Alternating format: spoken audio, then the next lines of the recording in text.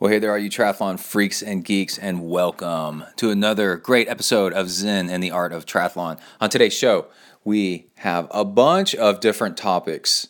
I've been messing around with ketones, exogenous ketones, powders. That's the stuff that when you go into ketosis, when you've gone so low carb that your body starts burning body fat 100% for your energy. That's what your body fat turns into, and your body fuels off of that. It's a really bizarre chemical. It's made by your body, but anyway, they can make it in a lab as well. And it's been the latest thing, and I've tried out 2 different companies worth, and we're going to talk about how I've used it on some workouts and also just throughout the day, about how it suppresses appetite and how it gives you energy, what it seems to do, and then also maybe what it doesn't do, and we'll give you some tips on that. And also, let's see, we have a little bit of news about Jordan Rapp and Norseman. We've got something about Kung Fu nuns biking their own kind of version of almost like the Tour de France, but in the Himalayan mountains. And also some news on the Tokyo Olympics. Got a mixed relay coming, mixed gender. And also, I have some solutions for you. If you ever notice that your skin is itchy after you start working out, really itchy for a while, almost like hives, and then it kind of goes away after you almost scratch yourself to death. That's actually a thing. I've got it. I did some research and figured out what it is, and I'm going to share that with you. Also, I'm going to tell you a little bit about how to use LED lights, blue LED. Well, they're white, but actually they're a form of blue. And it's this thing where people are all concerned that they keep you up late at night. And actually, it's not that bad. And second of all, you can actually use it to your advantage, and also how to use an LED light in your training cave to cut down on heat, to stay cool. And also a little tip on green tea and why green tea is different than coffee and how it keeps you going longer and stronger with no crash. There's a certain chemical in it that does that. And then also there's somebody doing a research project for her PhD, and she's got an email call out there for people to get in touch with her. So all that plus a whole lot more in the ZenTri podcast. Here we go. You are listening to Zen and the Art of Triathlon.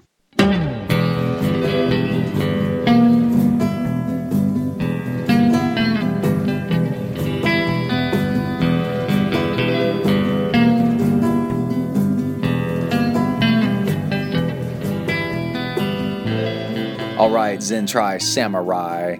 Let's get down to business. First, I have not introduced myself in many, many episodes, so I thought I would do that real quickly. Why are you listening to Zen and the Art of Triathlon? Well, this is the podcast that is put on by somebody that actually does long distance training and racing. And I go through what it takes to get it done, both physically and mentally. And we are literally and figuratively on the bleeding edge of research. And it's like, if we're going to get to it in a little bit, people are trying to do research projects on us. So any information that we can share with those of us that have been through it and have a lot of experience can share with those of you that are trying to figure it out. It helps build the community, and it helps more of us figure it out, because it's actually less complicated than you think in certain areas, but there's some tips that are just crucial. And that's what I do. My history is, I think it's 15 Ironmans. About 10 or 12 of those are self-supported, completely solo, bringing all my own gear and doing it all myself, which is harder than doing an actual Ironman. And then also swam 22 miles across Lake Tahoe. Non-stop. Lake Tahoe is 22 miles across from south to north, and a friend and I swam it with a support boat, and it's at over 6,000 feet elevation, and that's 1 mile longer than the English Channel, and it's freshwater, so you don't float as well. There are no sharks, But I also have asthma and high altitude coming from, I live at sea level. I live at 200, 300 feet above sea level. And I just went up there and swam across it. So that was difficult. And run a 100-mile ultra trail run.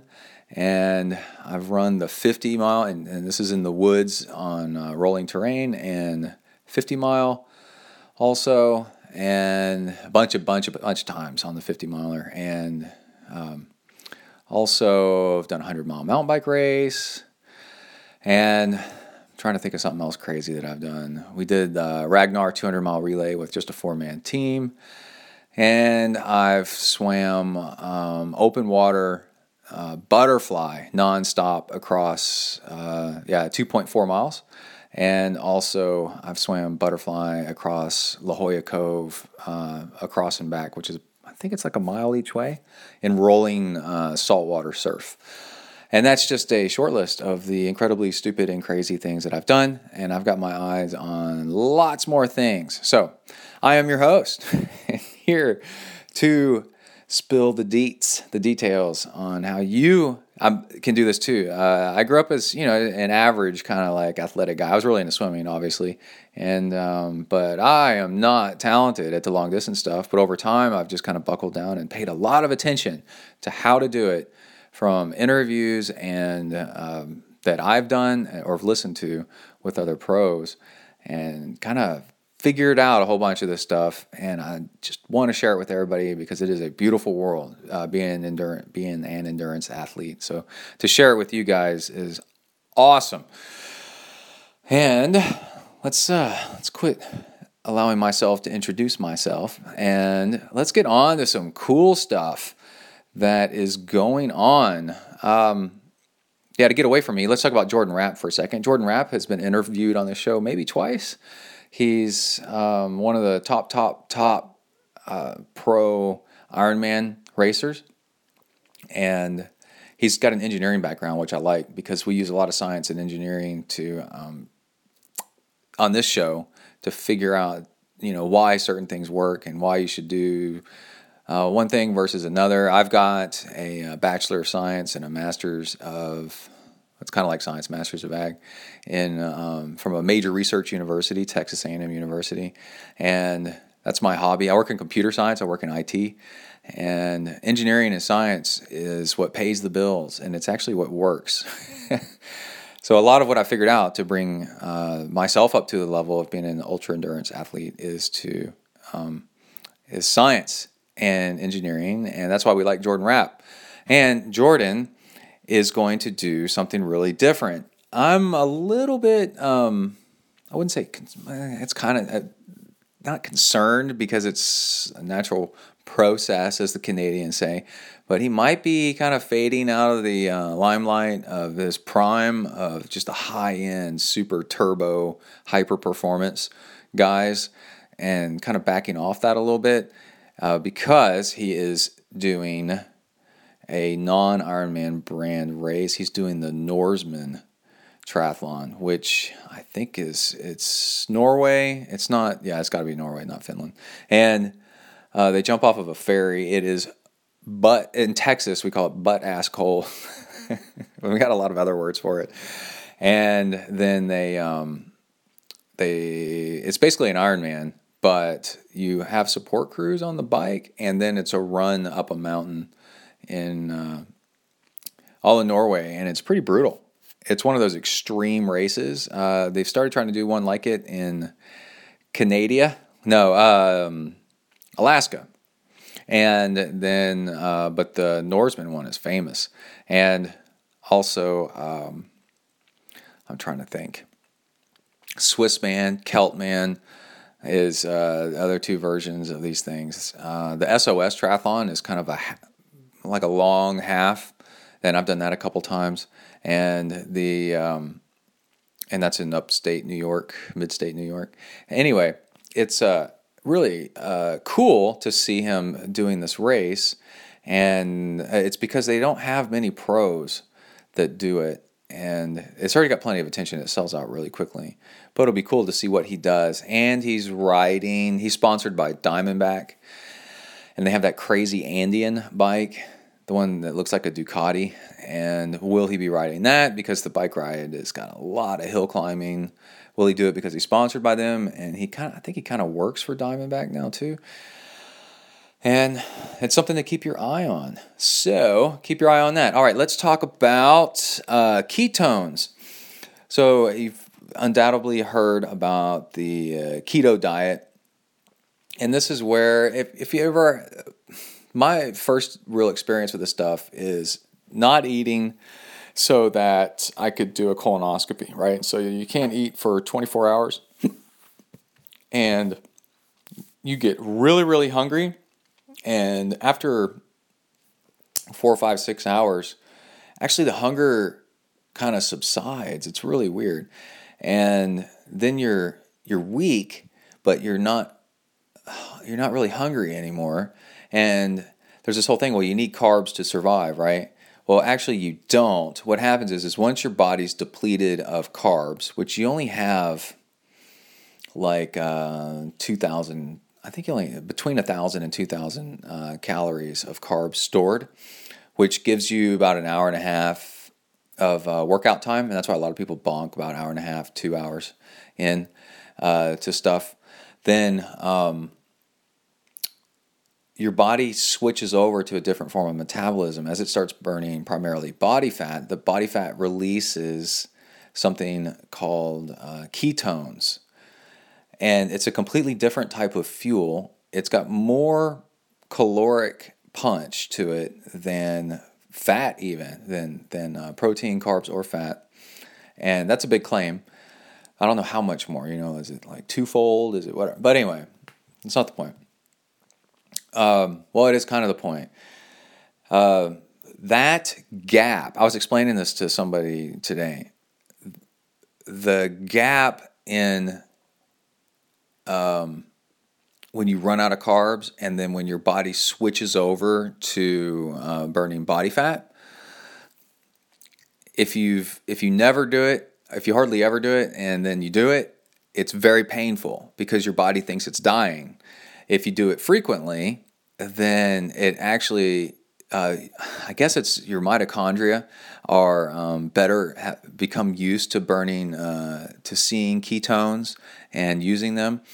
So they're more efficient at processing them, and then you can pick up that energy source and use it, and the gap becomes smaller and smaller and smaller and smaller, and then so you can be what they call metabolically flexible and go back and forth and not be so dependent on carbs. And actually, there's a test you can do where they put you on a treadmill, put a mask over you, and you run, and I guess you could bike too, and it can tell from your off-gassing, by your exhalation.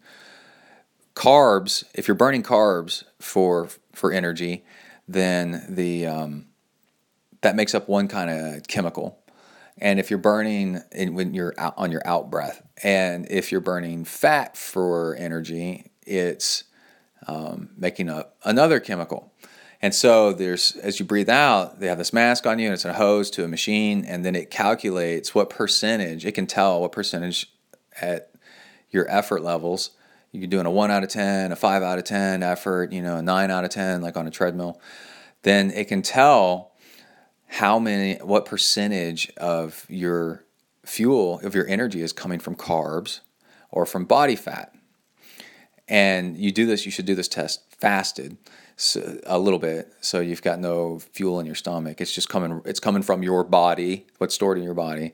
And I've been tested years ago, and I was a very high carb burner. And they said, yeah, you can go about, and if you burn through your carbs really fast, like I was, my metabolism was doing, then you run out of stored energy really fast, and you can't switch over to burning body fat because your body isn't used to using body fat. Your demand for carbs is so high, and then when you run out of carbs, it's kind of like you have a really big carb motor, and then when the motor runs, and it's very fuel inefficient, and then when it runs out of carbs, it goes, and chokes out. So the alternative is, the other end of the spectrum is somebody that doesn't burn hardly any carbs at all, and they burn body fat at the same speed the same body weight, they're the same height, everything as you, but at a 9-minute mile, they're burning. You're burning almost all of your energy from carbs, and they're burning almost all of their energy from body fat. The thing is you have like 30,000 calories or some ridiculous number. You can run, I think it's like 20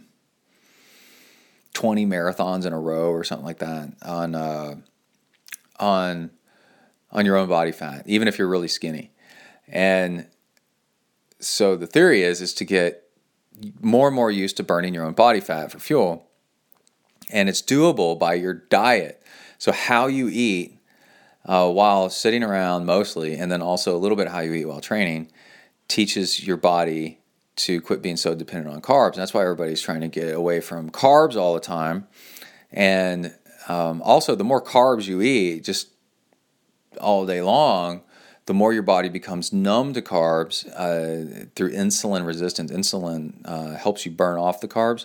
And the more carbs you take in, the more insulin it takes. But your body, your cells in your body go, insulin again, and it gets numb to it. And that's how people develop type 2 diabetes. So it's like, you think a normal person is like, somebody that's fat playing around video games all day long and drinking Cokes and eating potato chips and candy, right? It's constant exposure to sugar. It's not really the sugar so much, it's the insulin taking the sugar, and the pancreas, which generates the insulin, and the insulin itself just gets tired and your body gets numb to it. And it takes more and more and more insulin to get the job done until it just completely blows out. And that's it in a nutshell. And I know all this because my wife is actually type 1 diabetic, and that's where she picked up a autoimmune disorder where her body attacked her own pancreas due to no eating disorder or anything like that. She was eating fine. It's just a thing. And so I know a lot about the diabetes stuff. So we get back to ketones. So the gap, especially if you're really carb dependent, trying to get off of carbs and get into using either really low carb and a lot of fat, which some people say hovering around that line is actually pretty miserable. You ought to just either go into ketosis, and that's where you've switched over to it's really low carb to the point where your body goes, you know what, I'm going to just go off of ketones now. And then moving over to that area is painful. They call it the keto flu. You feel like shit. And over the past, starting about 5 years ago, companies started making in labs ketones to kind of expose your body to them and get used to them, and then your mitochondria get used to using them, and then you're like, oh, it's not that bad. And you can start dropping the carbs needed because you have energy and you feel pretty good because of the ketones that you've been exposing yourself to. So they used to be really expensive, and now they're just kind of expensive. And I've been on a quest trying, now that they're cheaper, I can actually buy some and start using them. And I feel like they've kind of ironed out the issues here. And that reminds me,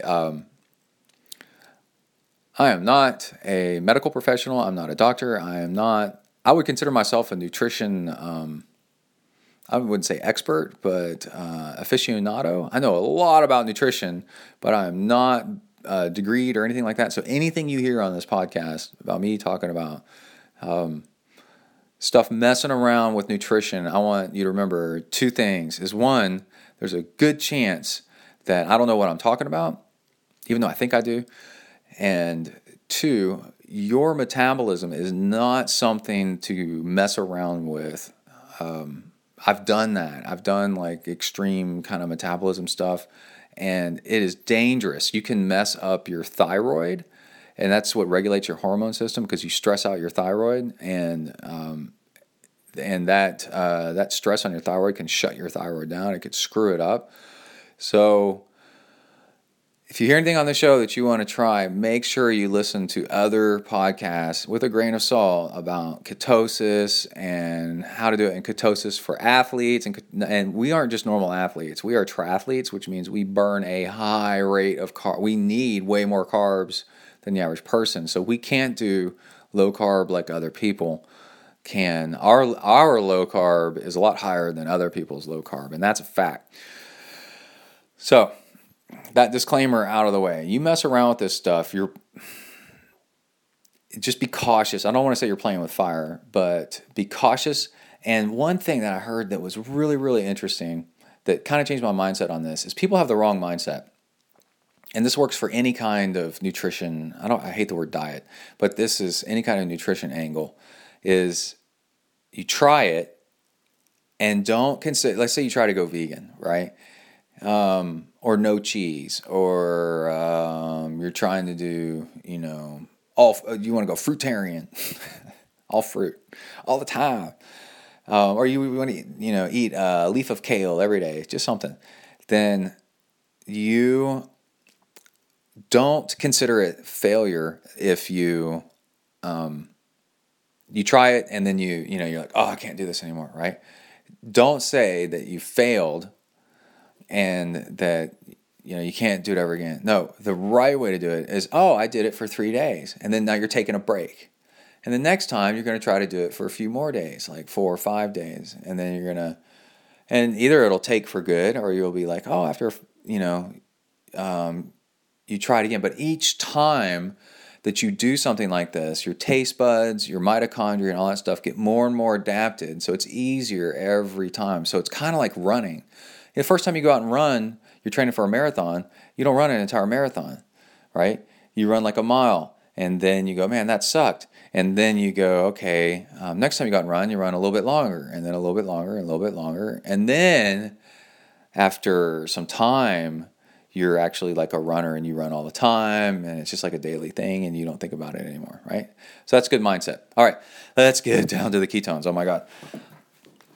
So after listening to a lot of interviews and podcasts about different ones, I settled on trying this one brand called Perfect Keto. And it's not cheap. It was $60-something for 15 servings. The container showed up, and I'm like, that's it? And even though I kind of knew that. But anyway, I got the chocolate sea salt one, and I talk about it later in the training log, I think. And I actually like this one. This one really seemed to work. I had almost instant energy, like within 15 minutes, and was kind of bouncing off the walls. Like, whoa, this is really, really weird. Now, if you take it, you're supposed to take it to help you ease into ketosis and going, no carb. But also, athletes are known to be taking this stuff lately on top of carbs, because it's a whole other extra source of energy. So let's say you're in a race and you want to double up, on your power, your output, because you're doing something fast. Then, hey, this supposedly you could do that. All right. Anyway, the thing about ketones is ketones taste like shit. They taste like gasoline mixed with lighter fluid, mixed with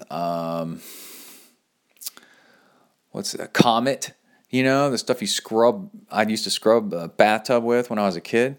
So it tastes pretty damn nasty, and they're doing their best, and they just naturally taste that way. There's nothing they can do about it, apparently. But this one's chocolate sea salt flavor, so they've added salt, and I'll get that in a second. Stevia, which is a sweetener, chocolate, a little bit of chocolate, and citric acid. And I figured out this is like $4 a serving. Now,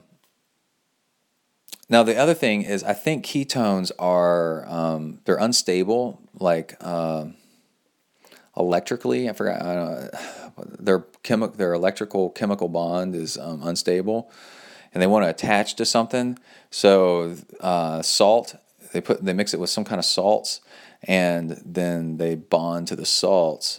And salt's good if you're going low carb anyway, because it helps you retain water that you're going to pee out if you go low carb. And there's apparently another flavor of this called peaches and cream, which I have not tried. Now, I got to say, after a couple of doses of using this, I totally got over the flavor and was actually craving it. So, and mixed it with coffee. the chocolate one. And this stuff works. It works really, really well. I noticed if I was just taking it during the day, then suppressed appetite a little bit, wasn't hungry. And then if I took it with a workout, I felt like I could breathe a whole lot better. This stuff reduces oxygen requirement of your body, and you can breathe a whole lot better, which is really bizarre. Okay. So then I was upset at how much this costs because this stuff is awesome and I want to keep using it. But I started searching around, and it seems like from the same lab, but it's a different company, is another brand that was like half the price. And I've taken it twice now. Oh, I did a 3-hour bike ride on the original stuff, that Perfect Keto, and I felt kind of weak. But also, the mood enhancement. Oh my gosh, it is dramatic. Like you feel like you've taken a Xanax, but you're not dopey. You just feel good and positive, and everything's cool.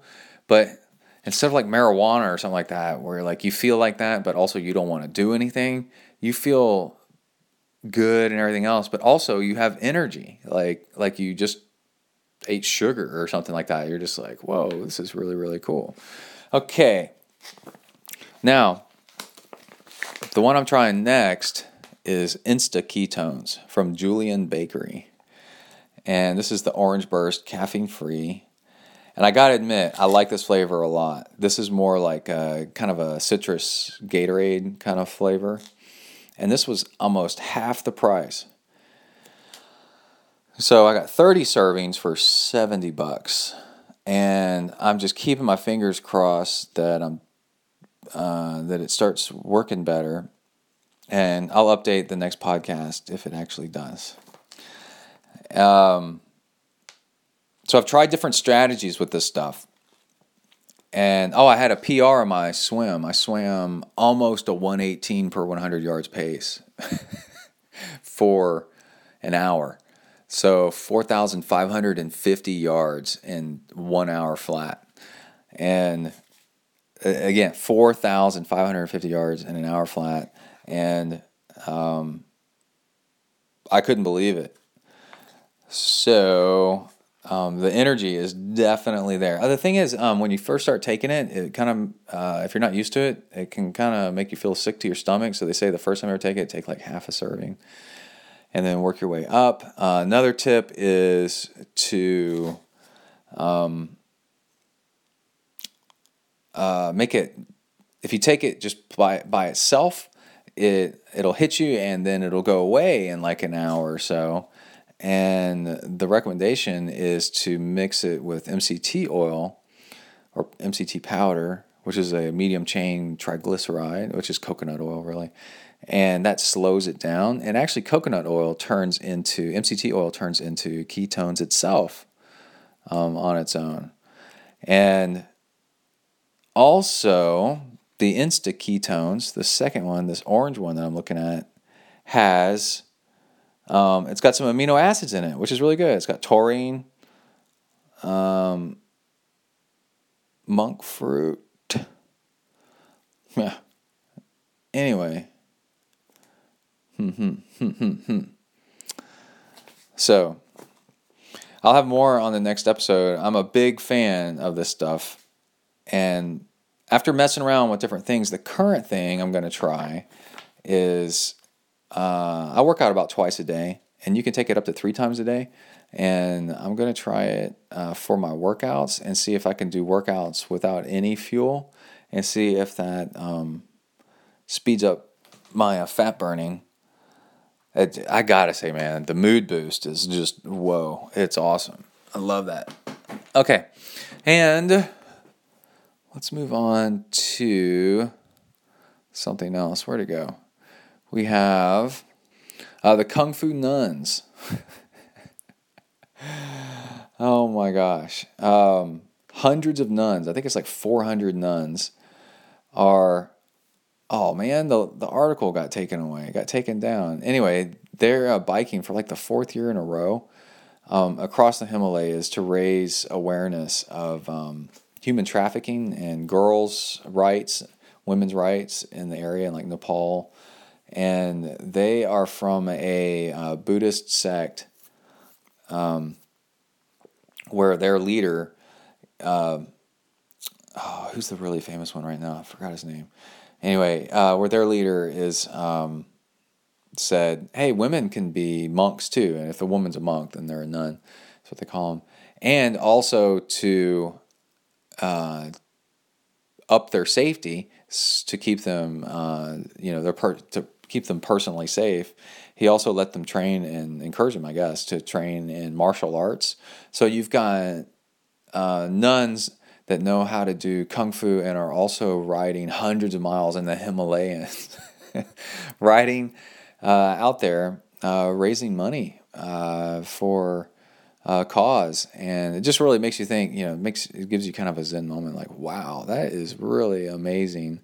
And what people can do when you give them permission is just amazing. So many people are held back by ourselves or held back by others, saying you can't do something, and we all want to do amazing stuff.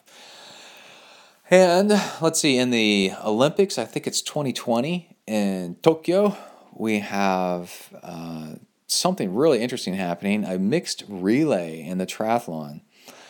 And what it looks like it'll be, I don't know what distance it is, if it's a sprint or Olympic distance, but they're doing one gender first does all of the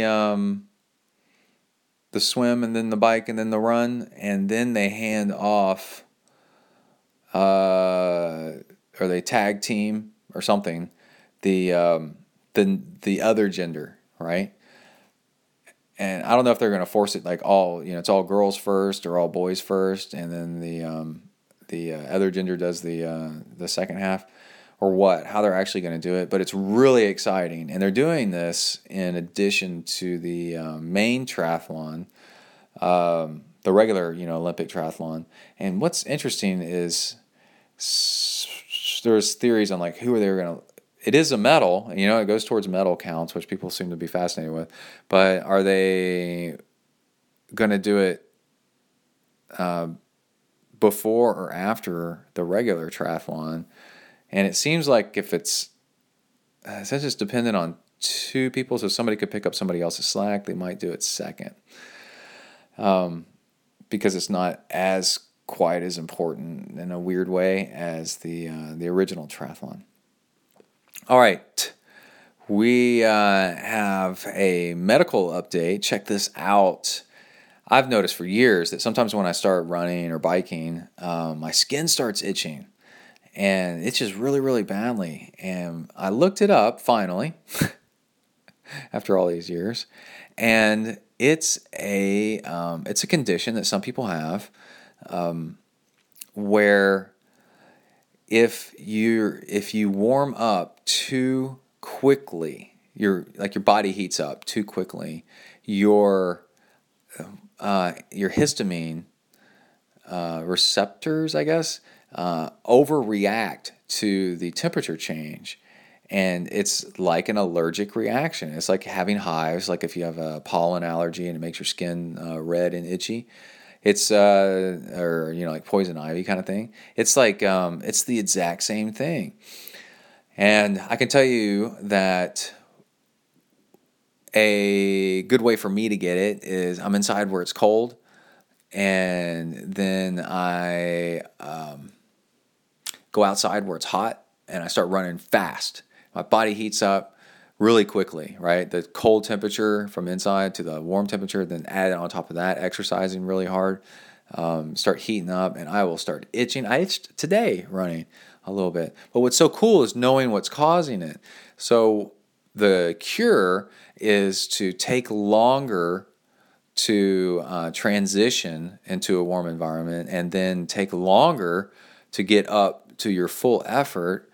Don't try to be running as fast as you can, as soon as you can. Or, man, indoors on the bike is one that gets me. And the thing is, this is actually a really nice upside. you can improve actually your training by warming up slower and taking your time warming up. It improves your fat burning too. And we all should be doing this. So I've noted, once I learned this a few weeks ago, and I've been implementing it, taking my time warming up, I've been having better workouts anyway. And I'm like, man, sometimes every cloud has a silver lining, every yin and has its yang. And I'm like, this is actually nice that I can see the positive side of this. It's slowing me down to start off. And it works. It's absolutely crazy that it actually works. If I take my time warming up and I make sure I stay cool longer, my skin doesn't itch and at all. It's really weird.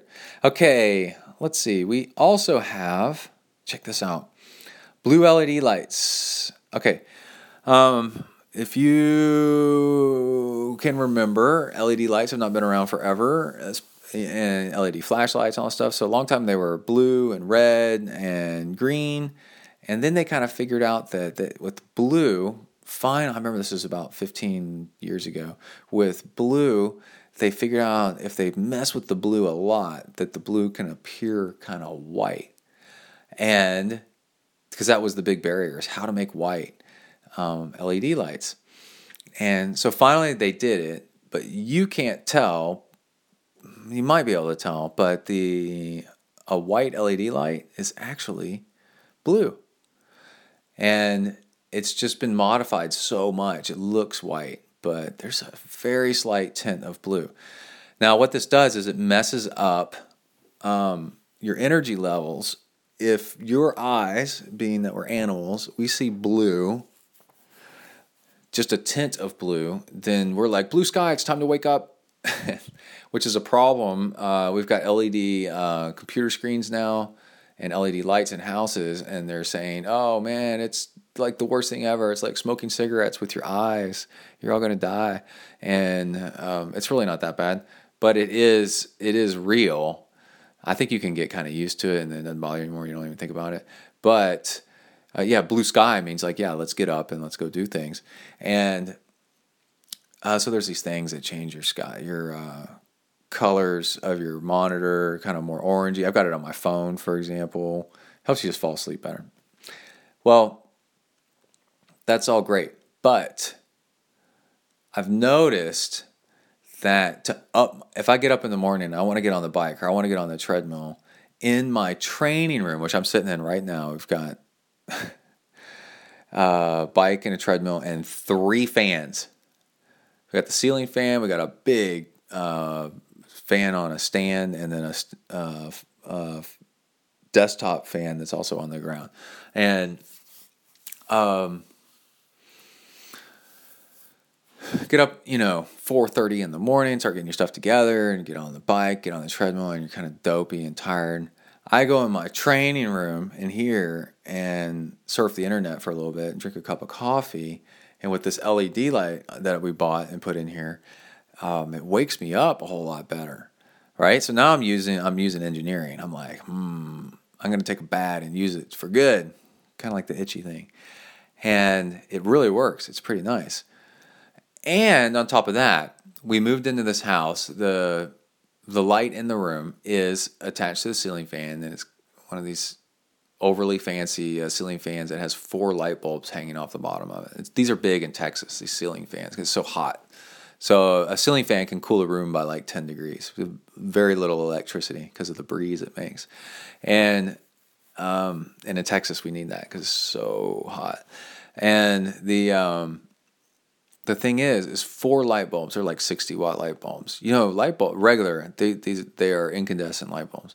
Well, when you that they're actually really hot. So when you try to unscrew one that's on, it burns your fingers. That's hot, and so hot to the point of, they said that one thing that people don't understand if they live where it's cold, that replacing your incandescent light bulbs with what are the compact fluorescents or these LED light bulbs, you're losing a source of heat throughout your house.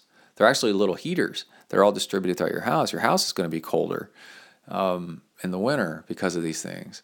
So maybe in the winter, leave them and then switch them out to the more energy efficient stuff in the summer. Okay, but this is a big tip right here, along with helping you wake you up. I'm sitting right under this fan on my bike. I got 4 light bulbs over me, and knowing physics and knowing science and engineering, I'm sitting here going, you can't really tell, while you're on the bike riding, because you don't know any different.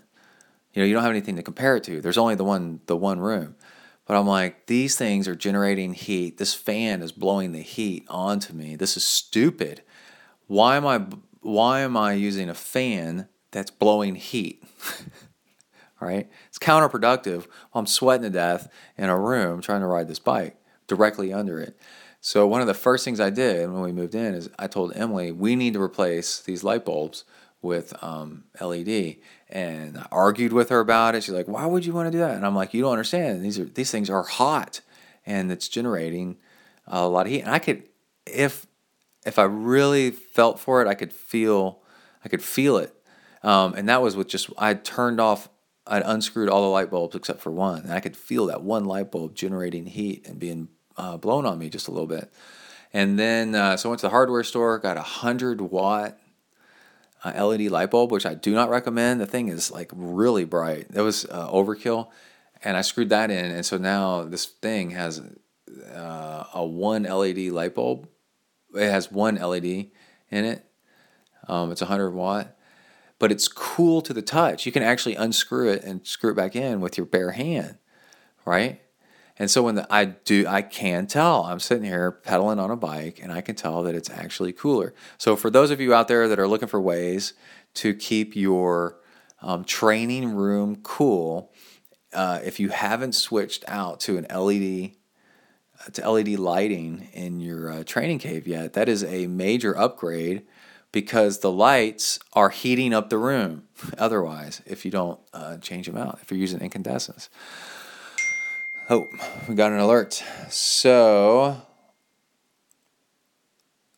that was an interesting email. And then, let's see. Let's do one more, and then I need to take a break and do some coaching. Green tea. What is it about green tea that everybody's like, this is so great? Well, actually, it has a chemical in it called L-theanine, which actually you can go buy at the grocery store in the vitamins area, which I've done.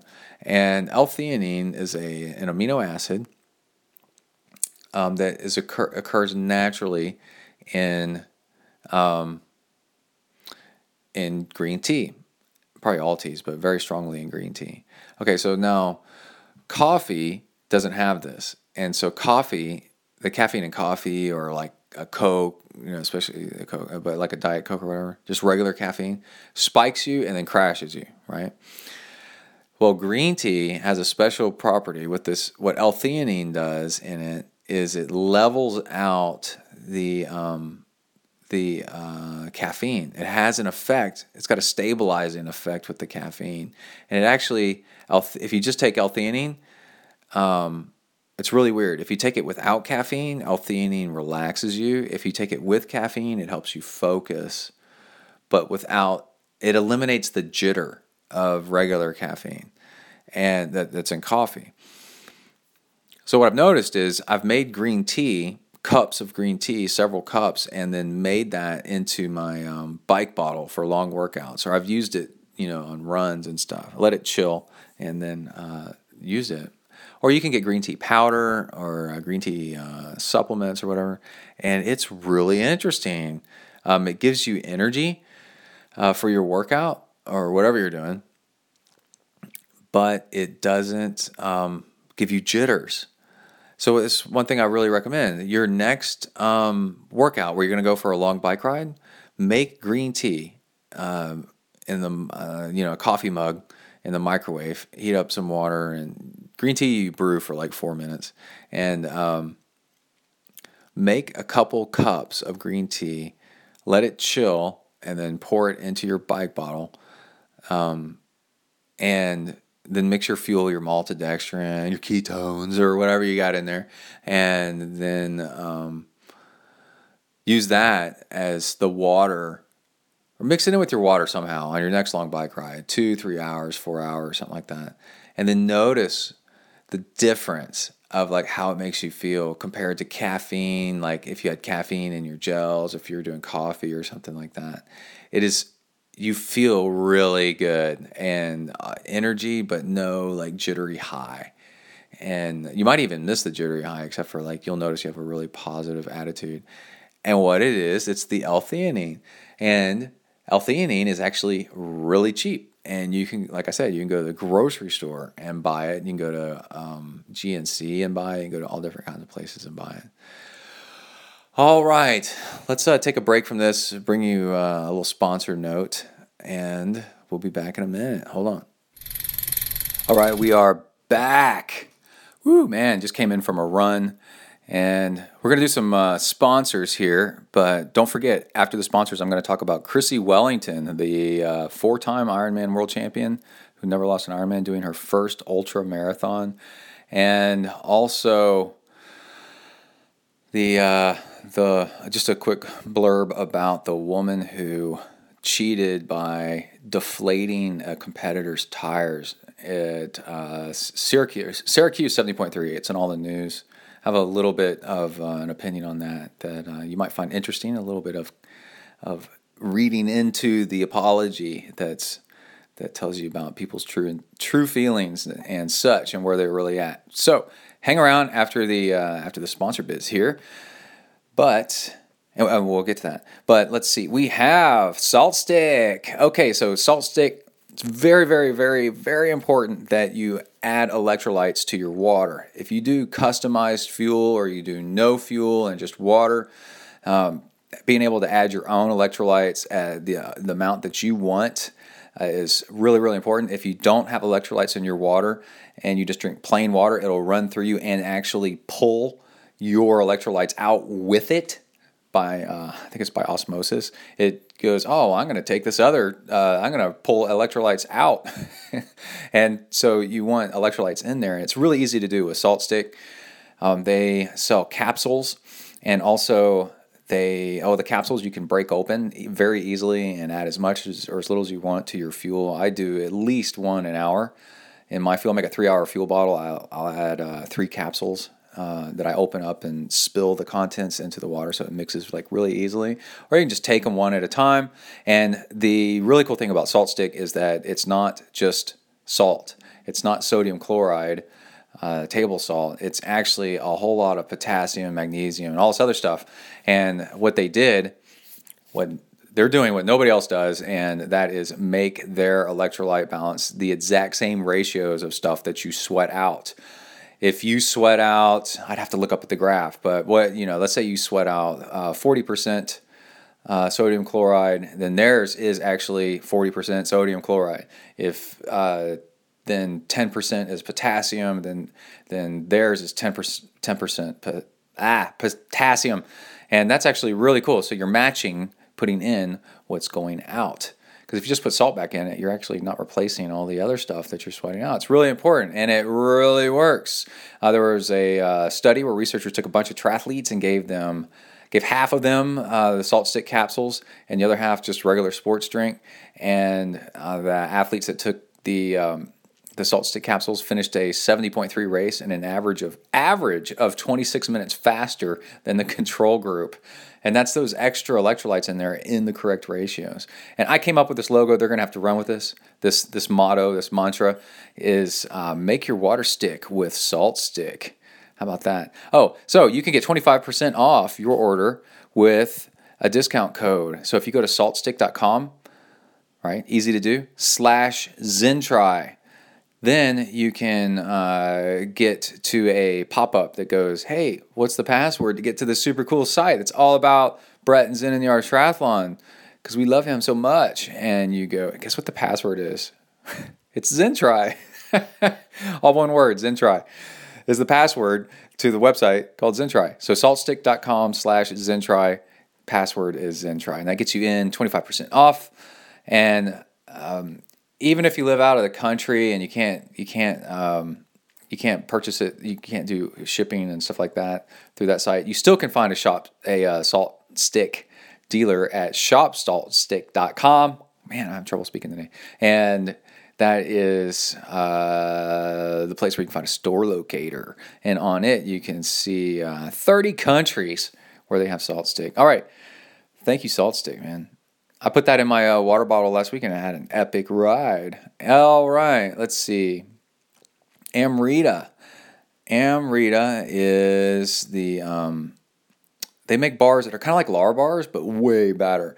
They have... they're date-based, and then they add in all this extra stuff that's like protein and everything. But anyway, they don't use nuts. They use seeds. So if you have a nut allergy, then it's you're not going to have a problem with these. It's really, really cool. And also they have ones that are high in protein. And also they use cardamom, which is a spice in them that Christine Lynch, Holistic Guru is her name, informed me. And she's 100% right. It actually soothes the stomach. So it's easier to digest stuff. Honestly, you should be taking cardamom during races if you want to soothe your stomach and not get sick. And let's see, easy to digest. Oh, I just ate one just a few minutes ago, a protein one, because I just went on a run. And so it's like a recovery bar. They're all natural. They're vegan. They're gluten-free. All that stuff. It's super easy to digest, like I said, and they taste amazing. And they're kind of chewy a little bit, which is easier to eat. And they're really low in allergens, or they're allergen free, so that reduces inflammation, which helps you recover faster. So you can get 20% off with a discount code to the Amrita Club. So you can go amritahealthfoods.com/product/Amrita-club. And Kai's walking down the hallway out here. I'm in the training cave again. And he's trying to get Kona, our big black lab, to go to bed with him. A boy and his dog. And dogs. Let's see. Yeah, you can get a nice discount. I think there's a Zen 2017, but I'm not sure about that. But that's okay. Just do the club and get 20% off. And they have, the discount code is Amrita Team 2017. There it is. I knew it was in here somewhere. I'm looking at my show notes. 25% off anything on our site, anytime. Bam. They got the best kits. I try not to wear my kit too much because I want it to last forever because it's so cool looking. And socks, all kinds of good stuff. All right, so that's Amrita. Let's do a little bit more news that popped up. I forgot to mention it at the top of the show, but this is a really big deal. Chrissie Wellington, 4-time Ironman world champion, she retired from Ironman 2014, I guess, 2013. I can't remember. But anyway, she's so competitive, and I met her one time on the track in Boulder, and she was intense. Her and Jody Swallow, and I'm trying to remember somebody else. I've heard a story about Angela Nath during a race being like psycho intense, and but in person, like, she's super, super sweet. I'm trying to think of anybody else that comes off the top of my head, like viciously intense in training. And I think she retired because she didn't want to tear up her body. You get so competitive and you want to win so bad, and if that's your drive, you can actually, wreck your body doing this stuff. So I think one of the my opinion is one of the reasons she retired was to chill the F out, worried about herself. All this stuff can lead to eating disorders and stuff. Actually, we'll get to that in a minute with somebody else. And I think she was teetering on that line, always was. And I think she just, did what she needed to do and got out. And so she's had some space. And she ran the London Marathon and got first in her age group last year. And then she said she wanted to kind of keep on going. She enjoyed it so much. Well, there was an ultramarathon. She's never done an ultramarathon before. And an ultramarathon technically is anything over 26.2. But really, it's anything about 30 miles or more. That's usually the next distance is 30 miles, and 50K is kind of the same thing. And they kind of start there. And she said she was going to try this. I pulled up the webpage. Run to the Tower, Race to the Tower, sponsored by Heineken this year. Race to the Tower, which goes. I'm not English or British or whatever, so I don't really know how to say this. The Cotswolds, which it's semi-rugged terrain, but it's a double marathon. It's 52, 53 miles. I looked at the hill profile on this thing, and it has 7 hills that are each, if you average them together, they tend to average about 700 feet, each one of them, and then plus other hills. But 700 feet is 70 stories. And I'm talking like, this isn't like a gradual hill. This is like a hill. Like you run up to it and here's a hill and it's 70 stories tall. And she, and it had 7 of those. And she ran it I talked to her on Twitter about it too, beforehand, just a quick back and forth. And she ran an 8:35. Which is really, it's so good that she got second overall. She only got beat by one guy. There's some interviews where she talked about her training and stuff. But anyway, what's so cool is I cannot promote enough people getting into ultramarathon running, trail running, it could just be trail running. It doesn't even have to be ultramarathon, but it could just be off-road trail running to counterbalance the type a-holeness of that people get worked up about, and the competitiveness of road triathlon is so vicious that when you start doing trail running, especially long distance trail running, it becomes so different. The attitude is so laid back and so casual because pretty much everybody understands that the distance is your biggest competitor and you not screwing up is your other biggest competitor. And whatever other people are doing, that's their own business. You're just out there together, just casual, doing your thing. And so this thing where you get, somebody passes you and you try to catch back up with them, or, you try drafting, or which is silly, but don't help other people, every man for himself out there. It is completely opposite of that in trail running. And she said that she absolutely loved it. And, so she's got the first one on her belt. She's talking about she's probably going to do more of them, and that'll be awesome. She could become legendary. You only have to train about half as much as you do for Ironmans, maybe, to be really good at the 50-mile distance at least. The 100-mile is the Ironman of these things. 50-mile takes about as long as an Ironman, but is legit. Mary Beth Ellis, who's a female pro, did her first Spartan, and she won first place. Maybe, I don't know if she beat all the men, but she said she won more money in that than all of her, than her prize money usually at Kona. And that was pretty interesting. So Ironman really underpays its pros for what you get done in happiness and in money. And the ultra running and Spartan and stuff like that is really amazing. So let's flip the coin and go to the other side of people's behavior. And let's go to some bad behavior.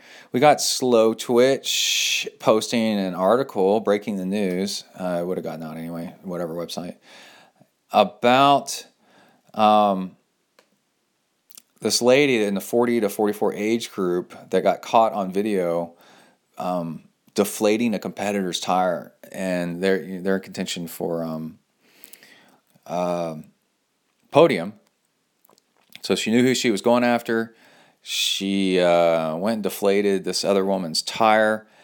And this is what you get into with the cutthroat, the mindset that just permeates road triathlon, that doing some off-road stuff can help counterbalance, get you some perspective on things, not treat everything so seriously. So at first she denied it. She was caught on video though by the victim's husband. Happened to go back to the bike rack area and saw this woman deflating a tire on his wife's bike. Had it on video and everything. Got the race director or something and busted this lady. But after a couple of days of everybody going, dude, you did this, lady, not dude. She wrote on Facebook to Slow Twitch editor. And this is a quote from her. I was under so much pressure to perform. I made a wrong decision. I'm sincerely sorry. And so there's a whole lot of, I'm sincerely sorry. I don't know why I did it. I can't even believe I did it. And then I'm not a horrible person. I'm just someone that made an impulsive bad decision. I know that I need some serious help. Right. So that's good. That I know I need some serious help. And then she goes on to say that she thinks she has an eating disorder, and that messes up her brain, and she needs help, and she's not thinking straight, and she can't make good decisions. I don't expect her to get back in the sport anytime soon. There was this incident has made me realize how much help I need. Right, so there's a whole lot of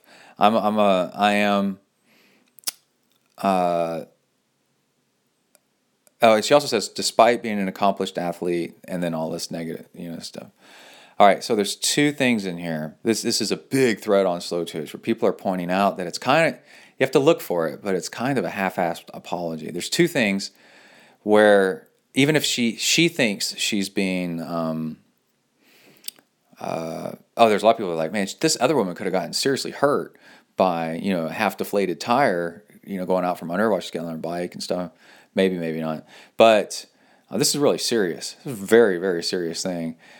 Damaging another person's equipment, in a race. And there's something here. The very first sentence in here says, I was under so much pressure to perform. Okay, so what's going on here? What that's doing, that's putting the pressure, somebody else is pressuring her to perform, right? So that's again, if I'm her, that's saying I'm a victim. The world is making me do this. Somebody else is making me do this. I was under so much pressure to perform. And when somebody, and then further down, she says,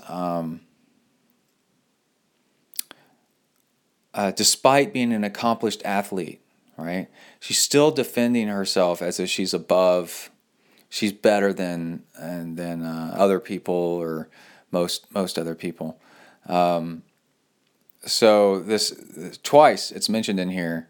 It's not really entirely all my fault, and also I'm still kind of above the law. I'm an accomplished athlete, still feeling the need to show others that she's great. And now let's move away from her case. We're just talking about plain psychology here.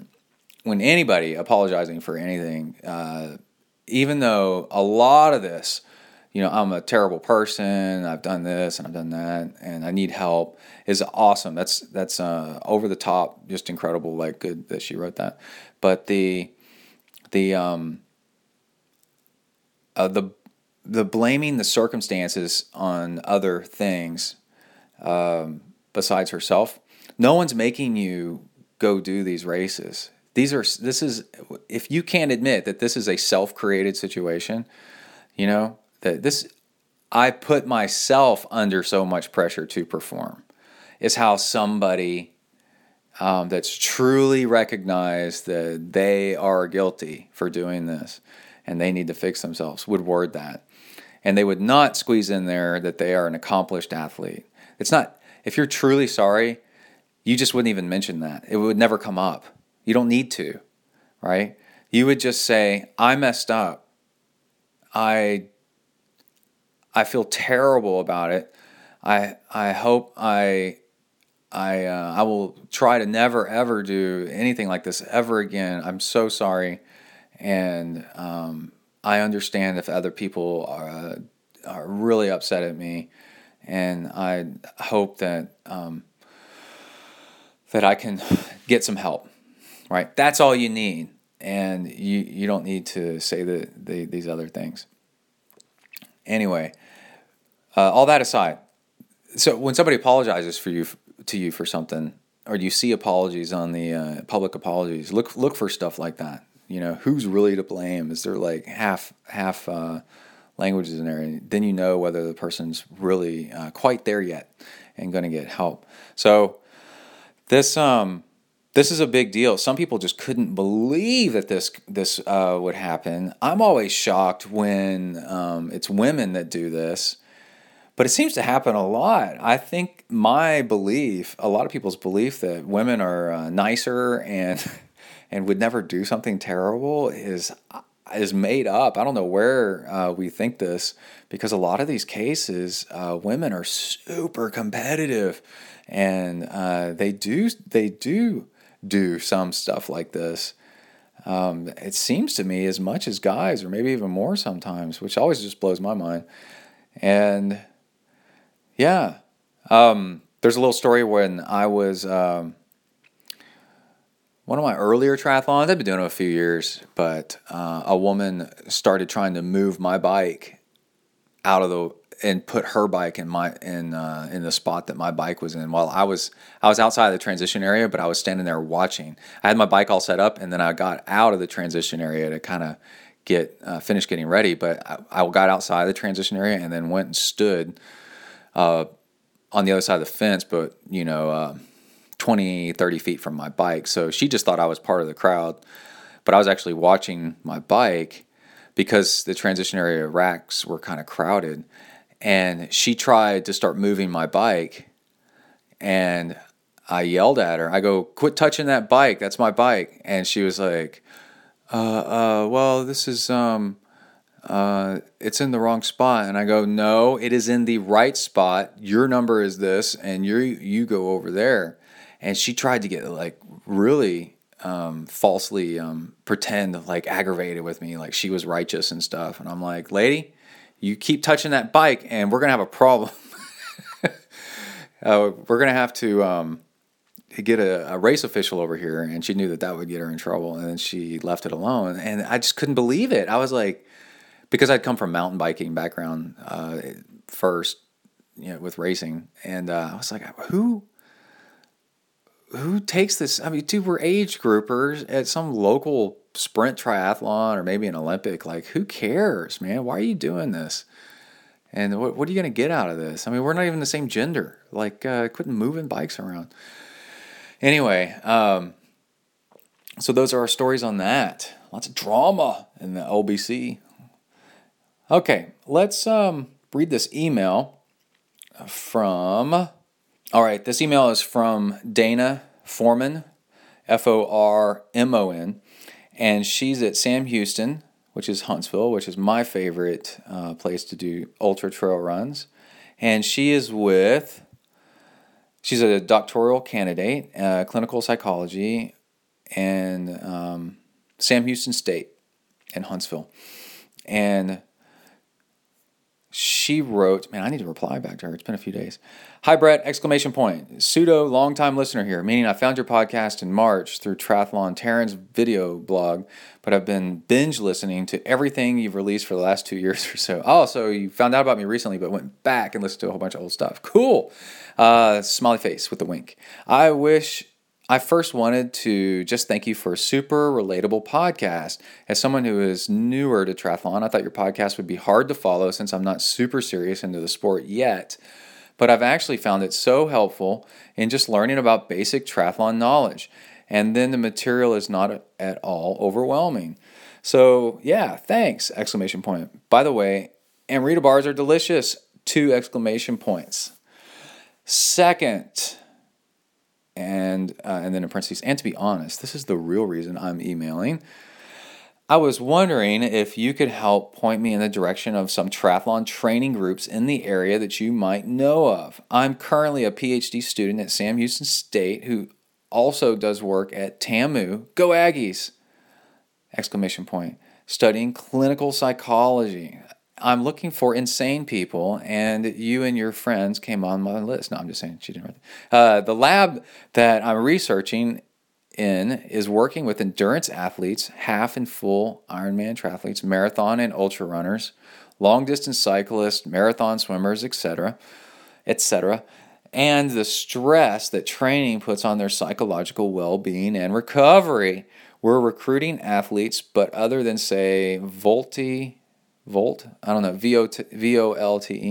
Volt Endurance and Finish Strong Coaching and the local running club, we're not really sure where else to look or who to reach out to. Might you have any advice here? As I've discovered, there's basically no research on the psychology of endurance athletes, especially triathletes, and my lab is looking to change that. Happy face. Thanks so much, both for reading this email and for having an awesome podcast. Exclamation point, Dana. All right, so Dana's email is, where'd it go? I know I can find it here by going to the top of the email. Oh, wow, it's a complicated email. Ready, everybody? DLF, probably Dana, and then the middle, like Laura or something like that. F, I believe it's 013. DLF 013 at SHSU, that's Sam Houston State University, .edu. So again, it's DLF 013 at SHSU.edu. And if you want to get involved in being researched upon, being a lab rat, then give her a shout out. Or if you know of people in the area, I can think of someone. I'm going to reply back to her and tell her quite a few people that I know that are nuts. Okay, on that note, what I've noticed becoming an endurance athlete was two things. So the first thing I ever had to do in my life that was endurance-y was probably long swim team practices, right? Very brutal, no hope of ever escaping, and you have to keep going and going and going, kind of like that. And then the worst ones were like the inauguration of those was my freshman year in high school, and then 2 years of just existing, breathing oxygen mostly at military school was extremely, extremely difficult. That's an endurance. Even got a little bit of PTSD from going there. I had nightmares for years. So very, very stressful. Always having to be on, always having to watch your guard, always being worried someone's going to jump you, or you have to be tough and physical. Oh my gosh, it's never ending. Plus being on swim team at the same time. Okay, so then when years later, when I got into doing endurance stuff, it was during my first ever Ironman where I realized that this was as hard as going to military, as like surviving at military school. And that military school, I've probably talked about it a lot of other podcasts. It was Marine Corps. And Marines are notoriously insane, hard mindset. And it's kind of like similar to Navy SEALs, except there's way more of them. And you don't get to pick your weapons. You just have to be insane. Anyway, the interesting thing is about halfway through the run on that thing, I realized I was feeling the endurance, the mental endurance of survival of that about halfway through a full Ironman run. But toward the end of the day, as the sun started going down, was reminiscent of hard things I'd done earlier in life. And I liked it. I liked it that I was on the edge and I was pushing myself forward. But at the same time, it was a controlled environment. I could quit at any time. Now, when I was feeling like I was dying during swim team practice, or I felt like I was dying in military school, I couldn't quit. There's other people screaming at me that I got to keep going. And so I'm getting the same feeling of exhaustion and pushing myself to new places and new limits and reminding myself of what I can do. But in a safe environment that's actually controlled. And that's why I keep trying to tell people, if you really want to find yourself, sign up for an ultramarathon or an Ironman, and then about halfway through, around nightfall, late afternoon, you're really going to find what you're made out of, but it's kind of a safe environment, right? You could quit if you want. So now it's like, how much do you want to push yourself? What are you willing to do? How much pain are you willing to endure? And through the training for these kinds of things, your pain threshold starts increasing. And what I mean by that is that every time you do something that feels like you're going to die, and then you don't die, that gives you reference for the next time that you do something that's pretty painful. And then but you're always got something to compare it to. You go, well, I experienced more pain than this one time, and I didn't die. So I know I can keep going, right? Because everything's relative in your mind. And so you're always comparing. And you're like, well, that's a Zen thing.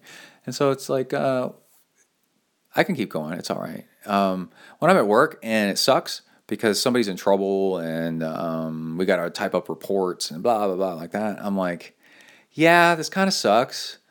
But we're in an office that's air conditioned, and I've had to work a job where I was cleaning trash out of a dirt parking lot where it was 100 degrees, and I actually did get heat exhaustion. Almost had a heat stroke, had a spontaneous nosebleed in dirt, wearing a hard hat, and the only place I could find a place to sit down and to regain myself is inside of a porta potty in a dirt parking lot in Illinois in the middle of the summer.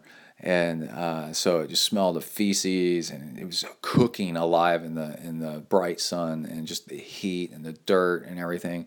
And I'm like, so I'm sitting here at my desk in the air conditioning and having to push a pencil across a piece of paper, and type a few things on a keyboard. Yeah, that sucks, but it doesn't suck like that other job did. And so I'm like, well, it's not that bagging ice, man, until your hands go numb. I had to do that. I was a night shift. I was a night clerk. What do you call it? Night shift at a corner store for a summer, with crazy people coming in, stealing things. Cops had to chase people. I was a bouncer for a freaking year, having to get into fights and break up fights and throw people out, take drinks away from people and kick them out, and check IDs, and the stress, worried about getting stabbed in the back going out to your car in the parking lot at 3 a.m. because you threw somebody out and now they're angry and they've come back with a gun, and it started giving me an ulcer. And I'm like, so I can compare my desk job with that. It's like, well, it's not that bad. So anyway, there's a problem I've heard reading through some articles and whatever. The pain threshold of endurance athletes, long distance endurance athletes, physical and mental, is much higher than let's just say your average person, because they've experienced pain so much, and it didn't kill them. Their idea of what's actually painful, mentally and physically, doesn't register. And it's actually, while that's both a positive, it's also it works out to be a negative a lot of times, because you think something doesn't really hurt, but your body's giving you signals you need to stop because you're getting injured. But you don't stop because you're like, oh, it doesn't hurt that bad, But the thing is your perspective of what's that bad is all messed up because you've been doing endurance sports for so long. You're almost numb to pain. And yeah, it sounds badass, but it's your perspective is out of whack. So 2 examples I can think of: Lance Armstrong, when he had testicular cancer that was ravaging his body. He was at like stage 4 or something crazy like that. He had cancer all through his body. He was like, well, I hurt all the time because we do these long bike rides and they hurt. They were like, why haven't you come in sooner? Doesn't it hurt? And he's like, well, yeah, it hurts. I hurt all the time. And then when I was doing the Rocky Raccoon 100, the second time I did the 100, I finally dropped out at mile 60 after throwing up for 30 miles. And I was 3 days later in the emergency room. That my rhabdomyolysis, whatever, score was so high still days later that they were like, "How did you not come in? Doesn't this hurt?" And I go, "Of course it hurts. I ran 60 miles. What do you think?" They're just like, "Yeah, you're nuts." And I go, "No, they didn't believe that I was dehydrated because I was just sitting there with a smile on my face and cracking jokes. But Emily had dragged me in because she didn't think something was right. And they're like, "No, he's fine." And then they tested my blood, and they came back sheepishly without a word and gave me 3 IV bags of fluid. That's how dehydrated I was. But they didn't think I was when I first came in. They laughed me off at first, and Emily pressed them to test me for dehydration because of my attitude was like I was fine. Everything's cool. So that's my personal experience with pain threshold, and if I was in one of these studies, I'm very serious. I think you could stick a needle to me and anybody else that's done a bunch of Ironmans and ultra runs, press into our skin like a nail, and go, "Well, how bad does this hurt on a scale of 1 to 10?" And we would say, "Oh, like a 3." And somebody else might go, 9, 9, 9, freaking stop it. Like that. And then if they put us in somebody told me one time, they were like, "How can you run for like 6 hours?" And I go, "Well, actually it was like 13 hours for this and 26 hours for that." Or I swam across Lake Tahoe, and it was 13 and a half hours. They go, "How can you do that?" I'd go insane. And I go, "Actually, I liked it. It was relaxing to get away from everybody. I actually enjoyed it." And they just can't believe it. They're like, "I would go insane with that isolation." And I'm like, "Man, I like it." But I've learned to like it, and a lot of us have. So that's where we are with that. Okay, before we get to the training log, well, again, contact Dana. I won't abuse you with the email address again. Well, I will. dlf013@shsu.edu. It's a good school. Hit her up. And let's, before we get into the training log where I take you with me on my escapades, got some keto stuff in there, some swimming pool stuff. Trying to think what else. Let's read off some donations. Let's see. Tyler Moyer. Oh, by the way, you can donate to the show on the left-hand side of ZenTriathlon.com. And on the right-hand side, you can get Hornet Juice, which we'll talk about in a second. Tyler Moyer, Spiros Fetsis, Stephen Hammond, Joseph Diber, and Dwayne Morin, Joseph Rogalski, what is up, dude? Houston Marsh, what is double up, dude? Michael Rodagna, Brett, I've got the coolest name in endurance sports, Hoyer, Justice Phillips.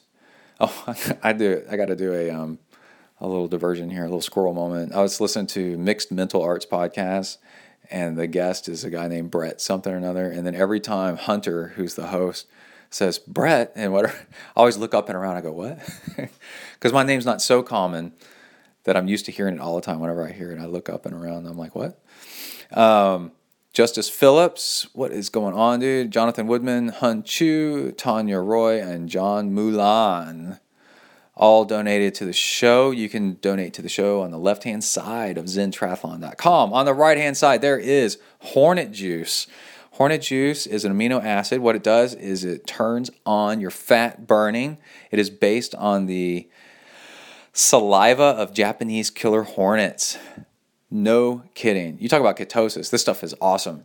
It activates your fat burning. And the more I learned about ketosis, the more I'm like, oh, that's how Hornet Juice works. It's really, really cool. So it turns on your fat metabolism because it's a specific blend of amino acids that when your body sees it, it goes, oh, it's time to turn on the fat burning. And that's what helps the Japanese killer hornet, which is the heaviest bodied insect that flies the longest distance on nothing. No carbs, but just on body fat that it's got. It's stored fat, and yeah, it's pretty crazy. So scientists said, hey, we gotta figure out what amino acids it's doing to do this, using to turn on body fat burning. And it does. And the stuff really, really works. It's really crazy. And you can get it on the right-hand side. And every purchase you make of Hornet Juice gives back to ZenTri just a tiny little bit, and it helps keeps the show on the air. I get several purchases a day, and they start adding up, man. It's really cool. And it goes into Kai's college fund, which is really, really neat. All right. Oh, and it's a way for you to get something that's really cool for yourself, too. And it comes from New Zealand. When you order it, I tell Hornet Juice sends it from New Zealand. And, yeah, it's pretty cool. All right, let's go ahead and get started with the training log. I take you with me on my workouts and dish on how they're going and things I learn along the way, so you can become an ultra-distance athlete yourself. Little tips here and there. And here we go. You are entering the ZenTri training log zone. Huneli.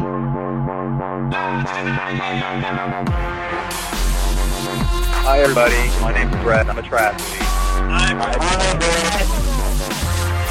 I decided it's time I got some friends more suited to my status. But Joe, we've been friends for years. Hey, we all make mistakes. Come on, dudes, let's go exercise! Exercise! Yeah! I'm gonna do sit-ups till I poop myself! It looks like it's June something, 4th, 5th. Oh man, leaving the pool. Lots of good stuff going on. I guess we should start off with a little bit of triathlon news. Looks like the Ironman brand, WTC, the parent company, bought Competitor Group. Oh man. Dan from Slow Twitch said that a while back he wrote an article saying he didn't understand why Ironman didn't own 5Ks, because then you own the whole spectrum, I guess the business talk is the vertical market is what it is. And yeah, that's interesting. Competitor makes a magazine that I actually found really nice. Coming into San Diego once every year or so for work, I would find a copy of Competitor magazine laying around, like a newsletter kind of thing. It was really good, really well written. Competitor owns the Rock and Roll 5K series, and apparently that's a big thing. And I guess you can say, hey, rock and roll runners, have you ever thought of going big time? You got a lot of time to kill? Want to be really selfish with your time and ignore your family for hours and hours on end and consider it self-improvement? Then have you thought about doing an Ironman? Woo! So on that note, the way to do an Ironman, for real, if you want to keep your family intact and make it actually improve your life instead of tearing it apart, is to incorporate your family and friends to help you out as their abilities can apply. You know, when I've been doing stuff, Kai likes to come out and my son and help give me water and do some of it himself, and Emily likes to tell everybody that she meets within 2 minutes about her husband is a triathlete and does all this stuff, and then Emily does some of it too. Man, all right. So I am listening to an audiobook, No More Mr. Nice Guy, I think is what it's called. It's really good. There's a lot of us that were raised in family situations where moms were the most powerful person in the world to us, and we're raised to please women, and we don't feel valid or complete or whole unless we're pleasing the women around us. And while a lot of that's nice, it's really nice, because women really most women, it seems to me, tend to have their shit together and tend to build up instead of tear down, you still want, as a guy, and I guess this could apply to women too. The book's really written towards guys that are struggling, maybe a little bit to quit being run over by women, but also it's every once in a while they mention women and they mention guys in gay relationships, and I think it could probably apply to women too. Anyway, so it's kind of an interesting book because not everybody's 100% anything, but you can find yourself sort of on the spectrum and find yourself being described here and there. And in my situation, for a long time my dad was at home, but then when I got to be a teenager, he had to work away from home, and my mom is a very strong, powerful mom, and she wore the pants when my dad wasn't around, and it turned out because of work my dad had to not be around for a while, and I would still see him, but like once a month. And he's definitely an alpha male. So when he showed up, it was like, oh shit. But otherwise, got a lot of the lecturing that men need to, figure themselves out and stuff like that, which subconsciously leads to a lot of, you want to please women because you needed to please your mom 9 times out of 10, and your mom had high standards. So you just find yourself doing that. I found myself doing that, growing up. And there's some really cool stuff in the book. I would say maybe in my 20s, it's kind of a teenager, and in my 20s, I found myself trying to please overly, or not trying to please women, but just found myself going, why don't girls like me more? Because I'm really nice. And girls don't really, I'm speaking out of turn here because I'm not a girl, but women want guys to be themselves. And when a guy is a guy, then the guy can be there for the girl when she needs him. And I guess that's the end of what I know about women. But, because I know it's a million layers deeper than that, and everybody's different. But one of the really cool things in the book is, if you're not authentic, if you're trying to please other people, then, and this is the bigger picture, this has less to do with men and women and more to do with just being happy. If you're trying to please other people, whether it be men or women, then you are not being yourself, and then there's a tragic crack in reality for you, and you never feel happy because you're never really being true to yourself. You're trying to be somebody that you're not because you're always trying to please somebody else or a group of people or something like that. And as I got older, I think it was mid-30s and 40s, I got to the point where I was like, wait, what am I doing? Why do I care so much about what other people think? And it was triathlon that actually got me there. And I also listened to the Keith and the Girl podcast, where Keith would go on rants about how guys need to quit feeling devastated if a girl doesn't like them, and to revolve their world around whether they got approval from women or not, and just be yourself, and then you'll be happier. It was pretty interesting. And Keith has got plenty of problems himself. But one of the interesting things, back to triathlon, oh my God, one of the interesting things is, and I'm only like a couple of chapters into the book, but right off the bat, they mention spend time by yourself, men or women. Spend time by yourself, because if you're by yourself, then there's nobody else around for you to try to please. And then you realize what makes you happy and what makes you feel whole and like you're getting stuff done, and blah blah blah.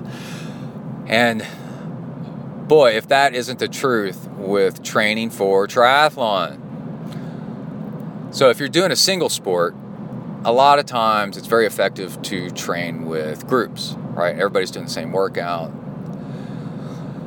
and that works out really well, meeting up at the same time. But once you start getting into triathlon, there is so many different sports, so many different things to be training for. You can't get it done and work out in groups because the whole arranging time to meet up with everybody just doesn't work out. So you have to learn how to train by yourself. You have to learn to be self-sufficient in your own training. That's why when I coach, I get so many clients that are, and I only coach people that are over the internet, that are adults, that are doing their own thing on their own schedule. Because I can say, go for a run, do this, do that, and they can find the time to do it. They don't have to wait on somebody else to show up. And there's a breaking point where you come to terms with this, where you realize that biking with the group or running with the group all the time actually holds you back. Emily went on a run with some friends, and she said that it was frustrating because they're so much slower, and she needed to run this amount of time, but she sacrificed to run with them because that's important. And there's women building community again, and that's great. But you'll realize, when you keep coming in back of the pack, to maybe middle of the pack, but probably back of the pack, but you got so much more potential that somebody just ran a red light. The trick is you got to exercise per what your body needs, and working out with the group isn't working out. It's Saturday morning, and you need to get in a bike ride. And the bike ride group is like, well, we're not going to bike ride because we're going to, it's raining or something like that. Well, I'm going to bike on the trainer without them. Or the big one is going for a bike ride. This is the big one. Going for a bike ride on your own with no friends because you need to get in a 2-hour bike ride, 3-hour bike ride, and no one else will do it. Everybody drops out. They're like, well, I got to go home and I can't do this and I can't do that, which is fine. But this is the day that works for you. This day, this morning. And you can't do it later because it's going to be too hot. And you know that. Or what a million reasons why you can't do it later. So you got to do it on your own. So you're out there, finally, by yourself. And you're able to train yourself. And then those are the moments where you become not trying to please other people, not worried about appearances, what your bike looks like, right? Because there's no one around to judge whether your bike is cool because it's got aero wheels or all this crap. Or if your seat's too high, or if your cycling shoes are the coolest shoes, all this stuff that we get worried about what other people think. You're out there, and then the only thing left is you and whether or not the workout is good. And then you start to realize that that's the important stuff. And then when somebody later says, oh, you're riding with flat pedals. What is that? You can say back, hey man, at the last race, I was on the podium with my flat pedals. And you're self-confident. You don't need to please them anymore because you got the proof that what you're doing works for you. Anyway, I got to go into W to the ERK. Hopefully when we come back, we'll talk about the ultimate run course. And by the way, that was No More Mr. Nice Guy audiobook on audible.com. That's where I got that. Whew. All right. I need to eat. Let's get on it. All right, we are back. Gosh, I love this continued recording option on the Black Mamba. And let's see, I am headed back to work after years of lifestyle design, lifestyle engineering. I can swing home for lunch, which is really nice. Learning the upsides and downsides of having your own backyard pool, which is both awesome And boy, never going to take it for granted. There's so much in life that I've worked my way up to 43, almost 44, I think. And having to work for stuff makes you never, ever, ever, ever take it for granted. Especially if you did have some stuff that was pretty nice, having it taken away and then having to earn it back really drives home what stuff is really worth. It's the best. When I was in college, I was having to pay. I went to a state school. I had to pay for half of school myself, working part-time jobs, and also slept on a door. That was my bed frame. Was an old door, single wide, regular door, on top of milk crates to get it up off the ground. And I considered that cool and nice.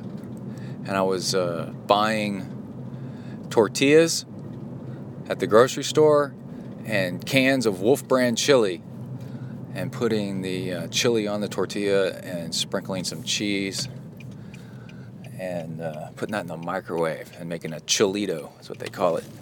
Got the idea from having one time at Taco Bell.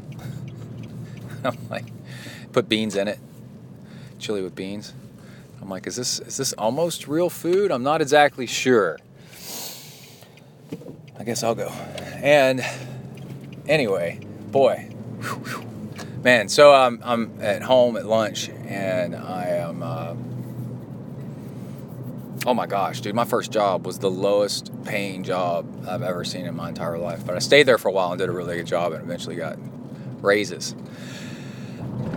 And then went to grad school while working full time. And with the grad school degree, ended up getting a job that actually paid decently for my industry. And then over that period of time, started working towards constantly trying to upgrade the living situation to more and more being able to bike to work, or live places where you can actually exercise and do stuff to make life more fun. Definitely not into sitting around watching TV. You're on the wrong side of the screen if you're watching other people be awesome. This thing where you've got people watching other people play video games on YouTube, it makes my brain explode. You're on the wrong side of the screen. You want other people watching you do something awesome, not you watching other people be awesome, as a general habit. Okay. Let's see, our awesome thing is the run loop. Let's talk about that. Oh, wait, let me, no, we're going to do that first, and then we'll talk about salt stick. How about that? I'm not going to punish you with an ad, make you wait any longer. All right, I promised last episode I'd talk about what makes for a really good running loop, because I've come across something.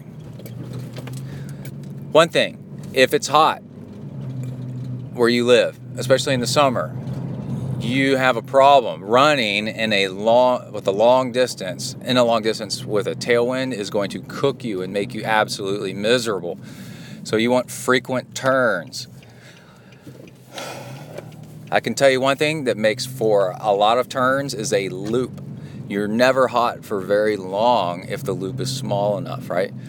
And it's because if you got a tailwind 5, 6, 7 miles per hour, well, you're running 5, 6, 7 miles per hour, so it's like you're just standing in your own ball of heat. It sucks. There's no breeze. And where I come from, where I'm at, it's very noticeable and will cook you and make you overheat very quickly. And on top of that, repeatable. So I found this loop that is 2 miles. That means you're never doing more than about a third, let's say half a mile in any one direction before you kind of start to turn gently. That is great. Now, gentle hills in this run loop. I already said repeatable. We'll do both. And with gentle hills, that's the sweet spot, because if you want, let's say you're kind of tired, then you can go up the hill softly. You have a choice, you know. If the hill was really steep, then you have no choice but to go hard. And let's say you've got an injury or plantar fasciitis, and you want to go up this hill. Well, it's going to really break you up, or you go downhill and it's slamming into you. So you can go softly, and it doesn't matter that much. But let's say you want some hill work. Well, you just run up this hill harder, faster. You can push the interval. And so what I found is this really sweet spot is gentle hills is really, really nice because you can choose how hard to go up them. And flat ground, you're not getting that resistance training that really makes a big difference. All right. Street lights is nice because you can be safe if you're worried about that kind of thing, if you need that kind of thing. And also, repeatability. So this is what I figured out is so cool, is 3 loops of about 2 miles. The first loop, your first mile, 2 miles, you should have no goal. That should be your warm-up, especially with running. With cycling, it doesn't seem to matter that much, and with swimming, it really doesn't matter that much. But with running, you want to get your form together before you start going hard, or else you're going to injure yourself. And so 2 mile loop seems to be a really nice distance to go where you don't no goals, right? And that is really important. You got to go 2 miles, no goals. Just be like, whatever happens, happens. And that's okay, because you got another loop to go, or another 2 loops to go, another 3 loops to go. So the first loop is a throwaway loop. Your first 2 miles. That's all right. Then what happens is you can time yourself. And I made that first loop a Strava segment. That whole entire loop is a Strava segment. You can time yourself. And for me, right now it's like 23 minutes, 24 minutes. And actually you got to ask yourself, how slow can I run this loop? I want to be slower than a certain amount of time on the first loop. Now, your second loop, you say, okay, I want to go just a little bit faster than my second loop. And you're not even really trying. You're just kind of like, you should go. And if you don't, then there's probably something up, right? It's still not really a goal. You should naturally, without trying, go faster on your second loop than your first loop. And then your third loop, and I'm hitting the lap button every time I do one of these loops. My second loop, let's say if I did the first one in 23 minutes, my second loop I'll do around 22 minutes. And I'm like, all right, cool. I am speeding up, settling in. Okay, and then on my third loop, I'm like, all right, let's try to beat the second loop time, right? Now see how everything's relative versus what you did just a minute before, or a loop before or whatever. It's not really relative to what your all-time best or anything like that, because you don't really know how you feel. And your first loop is sacrificial to kind of get an idea of how you feel. It's kind of like calibrating you. You go, okay, how am I feeling today, right? No judgment, just observation. So you know what to do for your second loop or your third loop, or if you're going to do 4 or 5, whatever. Oh, a water stop along that loop would be amazing. It turns out on this loop there's a water fountain, but it's kind of off the loop just a tiny bit. It's not all that great, so I'm not, championing my loop as being incredible in that manner. Okay, then the other greatest thing about this loop that I've made and that I've figured out is the last part of the loop, the last half mile, 3/4 of a mile of this loop is uphill. And that way I'm finishing trying to go faster and improve on my time to the previous loop uphill. Right? Now the other loops had the uphill in it as well, but that's really, really cool for it to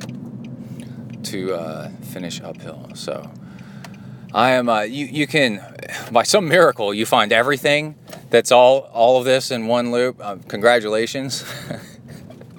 I happened to cross it by accident, so I'm not saying that. This is after 20 years of running. I found a loop that I actually finally like. But, like I said, working my way in that direction, lifestyle design, making choices, making better choices, improving upon the choices made before, constantly learning, picking yourself up, improving just a little bit here and there. But all that being said, that loop isn't the, I'm not going to call it the Jesus loop, the loop to solve all my problems. It is not so, because I can tell you, after running it 4 or 5 times, I got bored and I went and ran an out and back loop, or out and back, not a loop at all, because I wanted to do something different. So it just goes to show that humans are weird. We want to find perfection, and then the minute that we find it, we go, oh, that sucks. So really what we want is good choices and variation. And that out and back that I figured out, I love it, man. Oh, it's awesome. And so now I have a choice. I can do this looping thing, or I can do this out and back based on how I feel. Oh, man. It's really, really, really, really cool. Oh, and again, I probably mentioned it on the last episode, the creating a Strava segment on your regular running course, towards the end of your running course. Say like on the last mile of your normal running, tells you a lot. And you don't want your whole run to be a Strava segment, because then you'll push too hard and you'll go too hard when you still need to be warming up. But the last few miles, half mile, 2 miles maybe. What I figured out is it's really interesting to make that a Strava segment, because it allows you to go easy at the beginning, because you're warming up for the good part and you're saving yourself for the part where you're going to go harder at the end. And that's smart. By accident, you're kind of making it so that you're warming up better. You're going to take your time on the first few miles, because you're saving yourself instinctually, but by accident, subconsciously, for the last part, you're saving up your energy. And that's really smart. That's going to lead to injury prevention. And then going harder towards the end is something that's going to improve you, right? Your systems are all warmed up. You're all great. You've really reduced the risk of injury because everything is moving well. And then now's the time to do a little bit of speed work. And you make it kind of short, 5-10 minutes for running is nice. A little bit of speed work at the end of your run, and that'll actually improve you without overdoing it. And you'll find that you'll try to do that Strava segment and improve on it just by habit, because you know it exists, and you'll be like, man, I want to move up from 7th place to 6th place, or I want to improve on my last time, and Strava will automatically show you your time and that you're improving on that time overall. Isn't that cool? Cool, man. So those are my tips on how to make the best ever but probably not, but the best ever run course. All those things put together. And then again, like I said, you alternate it on occasion with, I like to do an out and back run or something. You can do whatever you want. And let's say I'm going to run for an hour. I run out 31 minutes, and then my run back, I'm going to speed up, because that run out included some slow running at the beginning, just naturally. And then on my run back, I'll run a little bit faster. So it'll take me 29 minutes probably to cover the 31 minutes I went out. It'll take me 29 minutes on the way back. And that's how we roll. All right, everybody, stay tuned for the next segment. I got to go and crunch some numbers. Out, bang.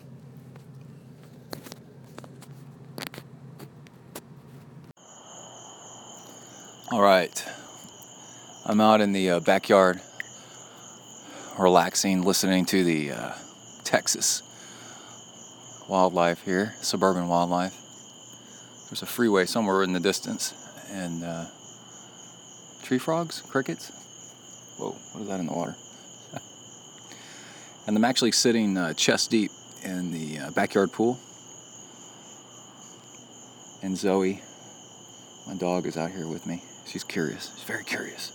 And you can hear the water.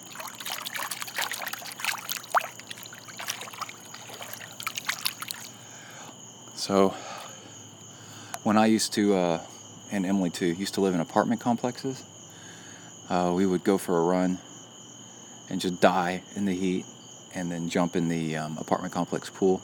It was so awesome. And I just absolutely love. This morning I went for a run and then hopped in the pool. And then this hour run, 6.2 miles, something like that. And then just rode on Zwift, which is the video game. And I can do the pretzel route in an hour, almost an hour. I'm about a minute short of the finish line in an hour. And so that's my challenge, is that's if it's my first lap. After I've done 1 hour, because I've done 2 laps of that thing, and on the second lap I can do it.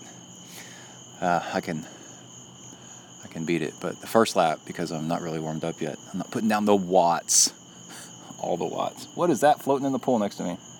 It's nighttime, by the way, and I can't. But it's a good goal, and that keeps me trying kind of towards the end, putting down the power. And what I've noticed that's interesting is Zwift, because I got a route that's now long enough, that's got a lot of variation to it. The pretzel, or the figure 8, I think it's called the figure 8. Yeah, the pretzel, I think, includes the 5,000 foot mountain climb. I think that's not it. That's not the same one. So the figure 8. I've noticed a switch in my mind from it's a workout where I'm writing, following numbers on the screen, to actually it's become real enough, even though it's fake, that I'm feeling the course. And now I'm trying to actually ride the course in a certain amount of time. And that's way different, because that's way more real. So give the figure 8 a try on Zwift, and for your 1 hour workout, like your morning or evening workout, and try to beat it. And let me know if you do. You'd be amazingly badass. Because I'm on that thing. I'm on a tri-bike, and I'm putting down some watts at times, climbing and stuff. I'm not going all out, but I'm giving an honest effort after kind of an easy warm-up. That man, you beat that thing. Let me know. And I'm also having fun on Reddit. There's a subforum called Triathlon. Hey, no. Don't scratch the screen. Oh, pro tip. I got 2 pro tips. Well, let me do the Reddit thing. I decided to start answering questions on Reddit, the subforum Triathlon. And I think somebody made a subforum for ZenTri. Didn't they? Anyway, and I answered a question in there about how to get better at heart rate zones or get more aerobic, and also how to race 70.3 heart rate zones, I think is what I answered. So I got 2 totally random life pro tips. One is outdoor lighting. It seems to me that you can use LED lighting outdoors, and it doesn't attract bugs. So on your back porch, front porch, if you don't want to attract bugs, if you want to have light, use LED. I think the wavelength doesn't attract them. They don't see it. They don't think it's the moon. If you were unaware of this is pretty cool. The reason night lights attract bugs, like your patio light or whatever, is they think it's the moon or the sun, maybe. Doesn't matter. They think it's one of the two, and they use it for navigation. In the real world, they use the sun or the moon. And just like you would if you were pretty primitive. And they fly kind of at it, and then suddenly they fly past it, and they go, wait, I'm still supposed to be flying at it, so they turn around and fly at it, and end up doing circles and circles and circles around your light. So you're messing with their navigation. So anyway, if you don't want bugs on your patio or wherever, your night light outside, use LED. Apparently it doesn't attract them because it's a whack job wavelength instead of a natural one. It's a chemical light. And then another one is if you're traveling and you're in a hotel or at a friend's house and you want a stand-up desk. I was listening to that interview with Dean Karnazes on the Art of Charm podcast. And I got to say, that guy, I don't know where he got his questions from, but he asked all the right questions to Dean Karnazes. The real questions that need real answers. That, I don't like his interview style, but god damn, those were some good freaking questions. So way to go, dude. All the right questions. It's crazy.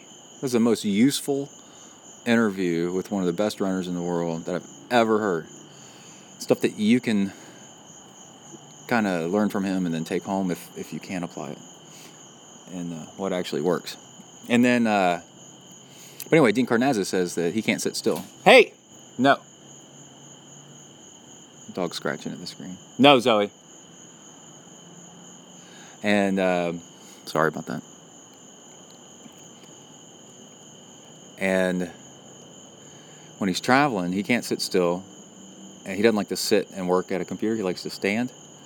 And, well, what about in a hotel? What do you do for a standing desk? And he goes, I just open up the ironing board.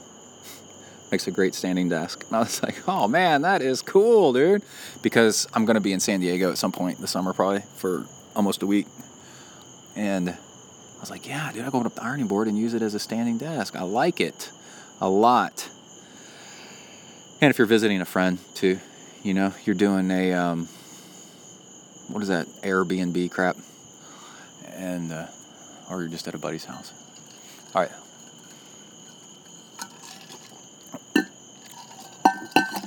Finished my bike and poured myself a glass of wine and water over ice in one of these vacuum sealed cups everybody's got right now. That's the new trend. All right, that's it, everybody. Gonna go to bed. Out, bang.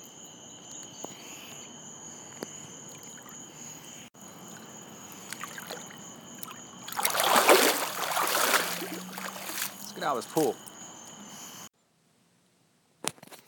All right, I'm in the ZenTri Mobile Studios, a.k.a.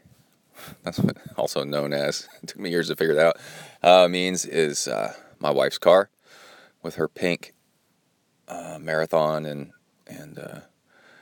half Ironman stickers on the back. I'm the biggest, ugliest chick driving around in a little white Honda Civic that you've ever seen. Anyway, getting ready to go in for my swim. I thought I'd detail a little bit about what encompasses that. Sometimes if I get to the pool early, and I like this, I was talking with a coworker that said she likes to do this. She gets someplace early and then sits there and thinks. And debating about whether to do intervals or just swim constant. And it's nice to go back and forth to intervals one workout and then constant speed, the next workout, kind of like a meditation swim, and see how the intervals played out. Did they make you faster during your constant swim? Measure your constant swim, your nonstop swim, see if you're any faster as a result of your intervals. And I was thinking a lot about pattern recognition and enlightenment and anxiety and depression based on an interview I was listening to with The One You Feed. On one hand, the One You Feed podcast. On one hand, we're pattern recognition machines, and recognizing a pattern in life, like, oh wow, those kind of trees always have this kind of wood, and that's a good kind of tree to build. If I'm trying to build something, then that's a kind of tree over there. And these kinds of animals have this kind of fat and meat, or this kind of plant has this kind of food, or that kind of mushroom has this kind of poison in it, right? So pattern recognition, recognizing a pattern, is how humans have come to be where we are, because we engineer our lives to be easier based on patterns, stereotypes, stuff, because they work and they're efficient. And actually an IQ test is pattern recognition, from what I understand. How quickly do you recognize patterns? And it's not how smart you are, but how smart you could be. And smart, based on human perspective, is how fast you recognize, is knowing patterns, right? And there's a lot of runners over here, so this would be a good place to run. So if you see a lot of runners, then, and the more women runners, probably the safer and more enjoyable the run route will be. So that's a good place to go run. That kind of stuff makes life like really easy. But also, so recognizing a pattern gives you a moment of enlightenment, a flash. It turns on the light. Get it? Enlightenment. You're like, cool. And that makes you feel good. It gives you a little, I guess, a dopamine boost. Kind of like, I get it now. I get it. Right? And that's a moment of enlightenment. But he was saying kind of the opposite, this guest on the show. And he was saying, this constant search for patterns creates anxiety. And this whole first part that I was just talking about was all me. He was saying that another form of enlightenment was detaching from trying to find patterns all the time and just letting the world be, because then you're egoing. You're like, there should be, you're shoulding. Don't should all over the place. Stop shoulding. And when you quit trying to should, there should be a pattern here, I'm looking for a pattern, then you get some relaxation. And he was saying enlightenment. I'm like, well, that's a different form of enlightenment. There's two different kinds. Actually, school of Buddhism says there's two different schools of enlightenment. Is momentary, that you can always come upon any moment and lose, and that's fine, that's good. And then constant enlightenment. And actually, I've had plenty of both. But I never really recognized the mechanism behind constant enlightenment. So I just tried it. I was just sitting here, and there goes another runner. I recommend it for you as well. You got to try it. Sit down where it's quiet. I was just doing this, like in your car, before you go in someplace. And quit trying to find a pattern. Quit trying to should. Quit trying to make sense of everything. And then you'll instantly feel like you just detached and like an astronaut on a spacewalk, just boing.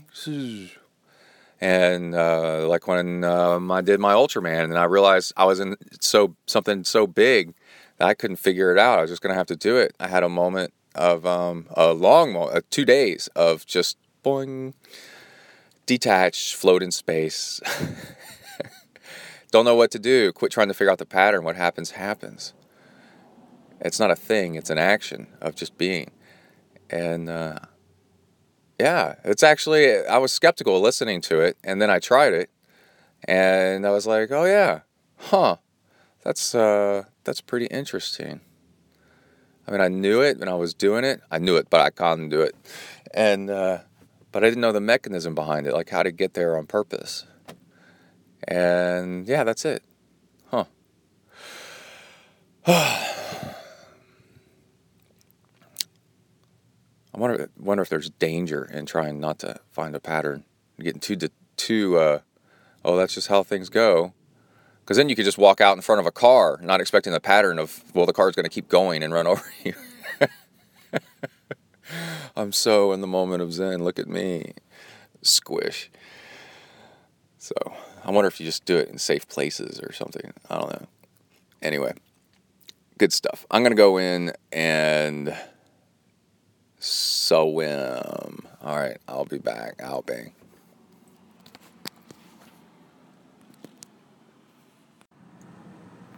All right, that was a nice swim. Getting back into the female ZenTri mobile studios, also known as the Estro Gym. All right, good swim.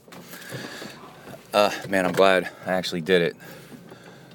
Even though I'm late, I'm glad I went the full thing.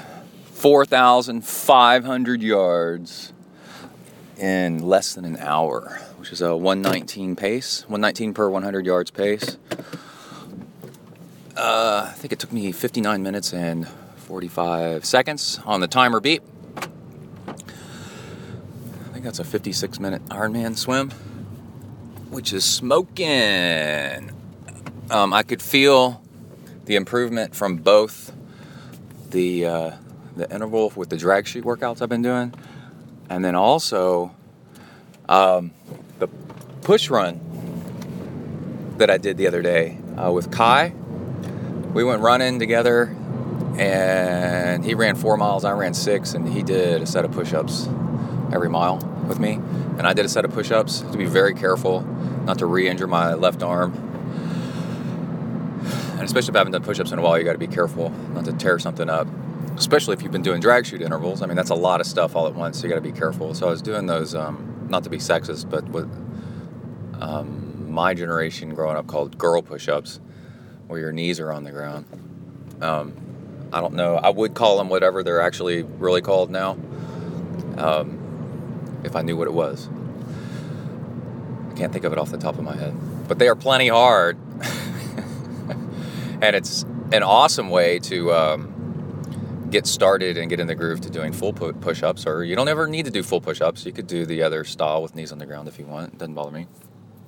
But the whole point is if you're getting a good workout. And, let's see. Oh, before the swim, I did an Amrita bar.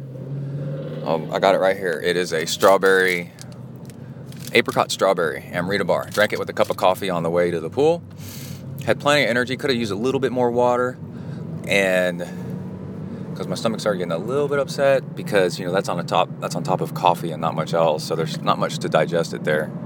So more water would have been better. But otherwise, it was great. Had solid energy the entire time. Only started to fade the tiniest bit, like the last 7 minutes or something like that, which is really impressive after keeping up a pace like that of 119. So everything is getting better, man. Better. And just real quick, talking about pattern recognition and enlightenment.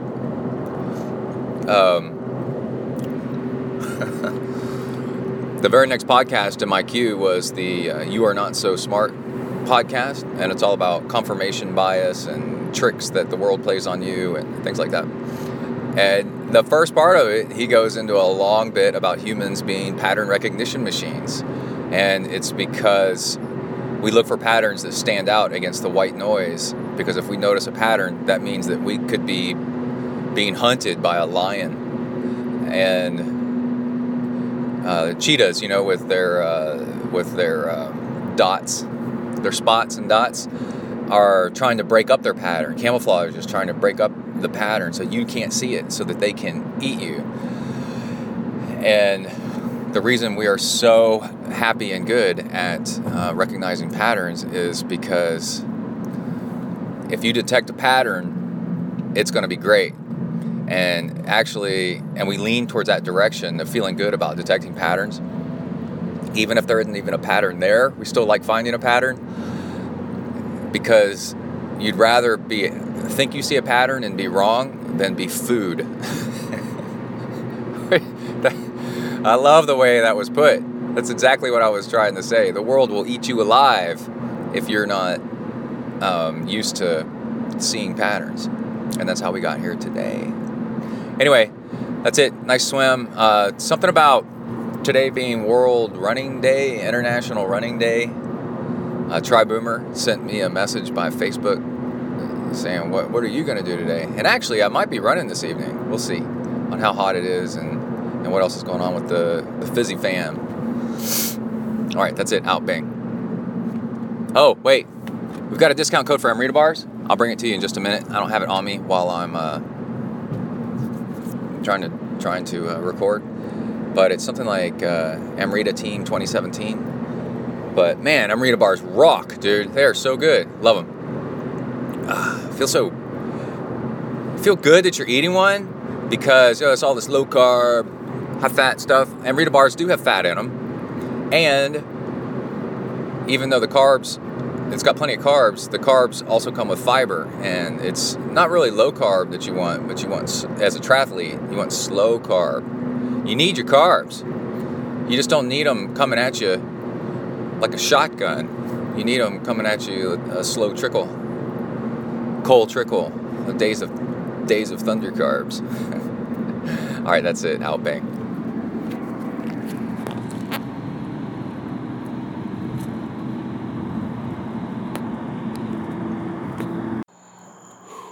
All right, we are out back again in the backyard. I was listening to, I don't know, should I do, I should do workout numbers first and then do what I was thinking about. But I worry I'm going to forget what I was thinking about. There'll always be more stuff.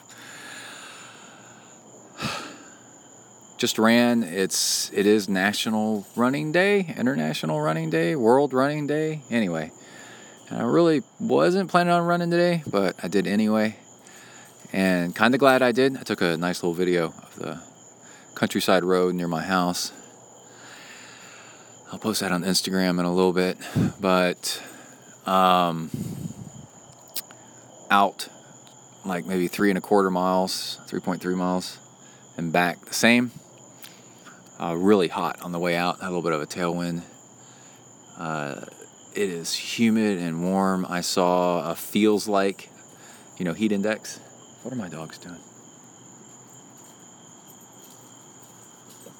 Oh, they've decided there's something in the vines over there. And a feels like heat index of 108, I think I saw today. So it wasn't much better this evening. And anyway, running into the wind on the way back was really nice. So I was glad that I did an out with the wind and a back with the wind. You should always do that if you can, if you're running.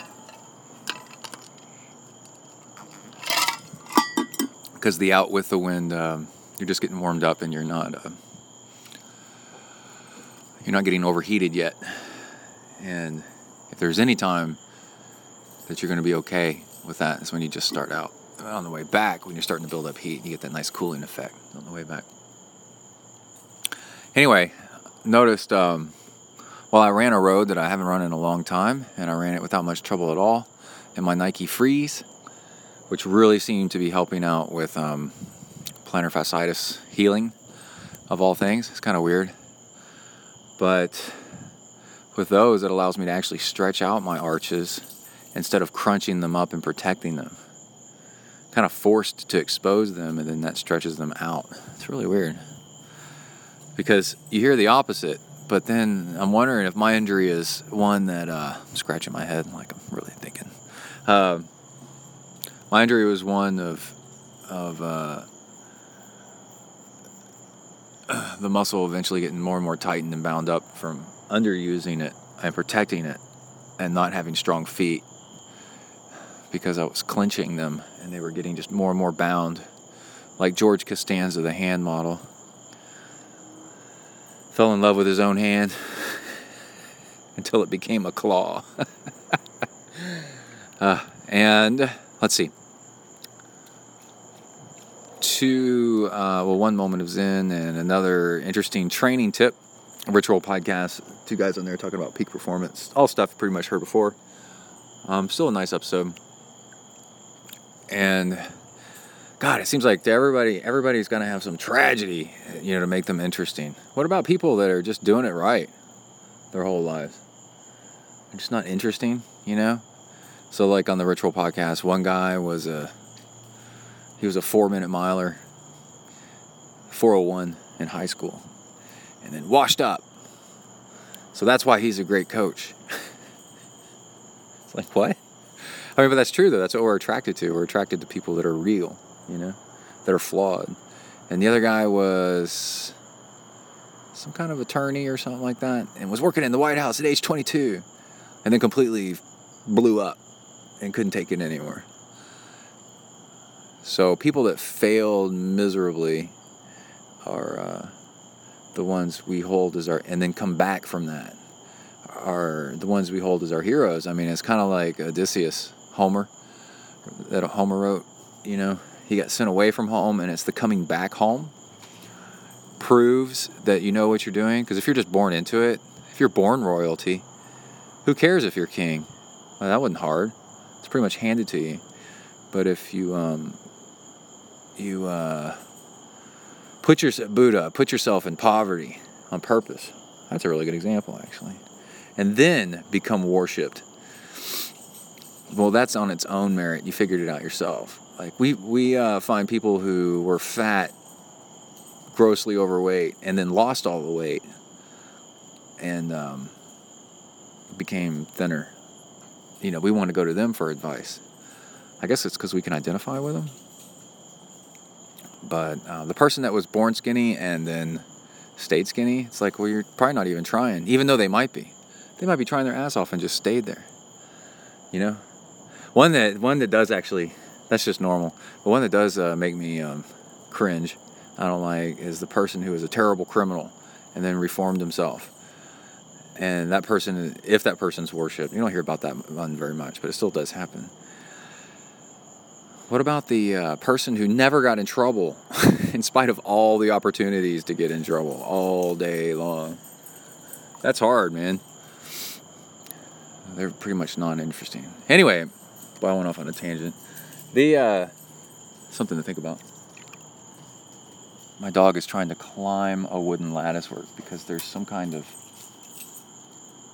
creature up in the ivy. God, I hope it's not that big ass snake.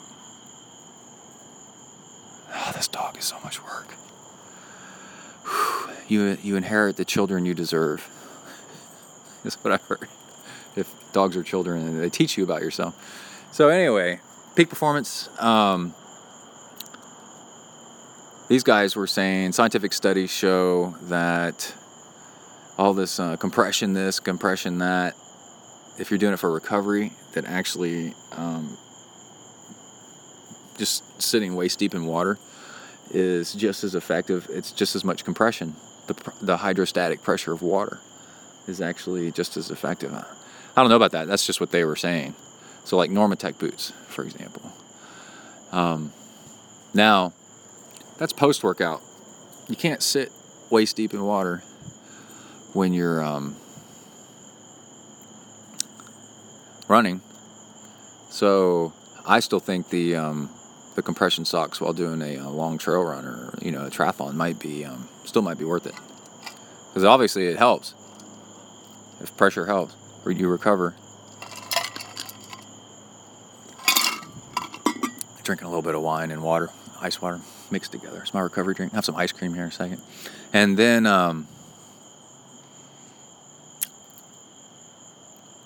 there was something else. We'll listen to some crickets while I think of what it was. Oh yeah, I'm listening to 2 different audiobooks. No More Mr. Nice Guy, which I've already talked about, and then The Effective Executive, which might be a little bit of an older book, but it's really good. And my buddy Morgan recommended it to me, so I'm listening to that. I'm kind of alternating back and forth to kind of mix it up. I thought, why not? Why am I trying to stick with one book and getting bored of it and forcing myself to do it? Why not alternate back and forth every once in a while? And there was a good saying in there. If you're doing something, ask yourself, if you were to start right now, would you be doing that thing? Something that you're like embedded in, something that you're doing, taking care of a pool, mowing a yard, meetings, this one meetings group that you're involved in. And you're kind of feeling like, training for a race. And you're deep in it. You're in a habit of working on it. Something that you're doing all the time. Ask yourself, is this something that, like, if I was starting it right, if I was given a choice to start it right now, to take care of this thing, to be in these meetings, to run this project or anything like that, would I take it on now, knowing what I know now? And if the answer is no, then see if you can stop and get out of it. You're training for an Ironman that's far away, and you realize it's going to conflict with your summer plans with your family and stuff. You're like, okay, knowing what I know now, should I continue on digging this hole, or should I stop? Would I if I was starting now, would I start? If the answer is no, then stop. Whew. And then something else occurred to me, because I got Kai the Way of the Warrior, the Path of the Warrior Kid, or Way of the Warrior Kid book, audiobook. No, paperback book. And I was thinking, when I was a kid, a lot of the stuff I read were college books and books that my parents had in this little small library. Very, very small. Just almost a bedroom-sized room that had a TV and a small couch in it. And then on one wall was a bookshelf. That was it. Wasn't fancy. And not tons of books, but, floor to ceiling, maybe 8 feet tall and 8 feet wide, big bookshelf full of books. And I would, if I was bored, I'd go over there and pick out a book and I'd read it. So I read a lot of stuff that was adult books, not adult, but, grown-up books, written for grown-ups as a kid, and learned a lot of stuff. I learned about Kung Fu, I learned about beekeeping, I don't know, just random shit. And Shakespeare. When I took honors English my senior year in high school, and we were reading Hamlet. I think it was Hamlet. No, Macbeth? I don't remember. But anyway, I happened to have my mom's college-level book on Hamlet that she had underlined all the important parts. And my mom was way better of a student than I ever could have been. She was amazing. And so to have that in class, all this annotation, it was so inspiring and so cool, and I knew so much, and I got it. She had underlined, the puns that were going on in there, in the double entendre, which Shakespeare's so good at. Hamlet. Uncle, I'm already too much in the sun. Get it? Come over here in the sun where I can see you. And he's, I'm already too much in the sun. He's like, I don't want to be your son. Double meaning with being in the sun.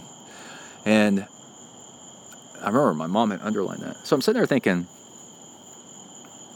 I am listening to all these amazing audiobooks. I have listened to dozens on fear and productivity and standing up for yourself and endurance and willpower and all this cool stuff. And these books are gone. I own them, but they're not in paperback. And if I had these books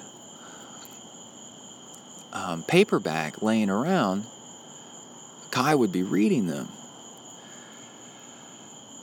So I don't know what to do. I'm like, well, one is to buy them, but another is to... I read my dad's books, too. He had all these books on Vietnam, like the really interesting ones. Chicken Hawk was a good one, and Sniper, American Sniper, or whatever, Marine Sniper. Yeah, just two off the top of my head. Just so good. And I learned a lot about the difficulty of war and world politics and stuff. Hunt for Red October, Stephen King, because of my dad. And we're missing something. I'm listening to all these books, so I'm learning, but they're not laying around for my son to learn them. So I Googled and found out, you can have multiple accounts for Audible. So I guess I'll try that first. I'll say, hey, do you want, and multiple, you can put on multiple devices so he can have access to all the books that I'm listening to. So I'll see if he wants to do that. And if it doesn't take, then I guess I'm going to start buying my favorite books and then leaving them around the house. You know? Anyway, that's it. That's all my thoughts. I'm going to go inside. Whew. That's it. Out bang.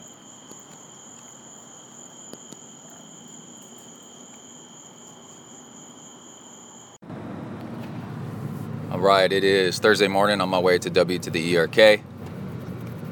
Scratching my head again. And had a nice little bike ride this morning. Some tricks to get up and get moving. Well, first off, if you get up, I noticed when I got up that I didn't have trouble getting up, and that's a sign that you got enough sleep. And then I was like, oh yeah, I did go to sleep on time last night. Go to bed around 9:30, wake up around 4:30, 4:20. And if you think that's nuts, it's not. It's just what productive people can do if they find it necessary. And no problem getting up, and then made a cup of coffee, drank that, and then took an ashwagandha pill, which is, I don't even know how to describe it. What is the phrase for it?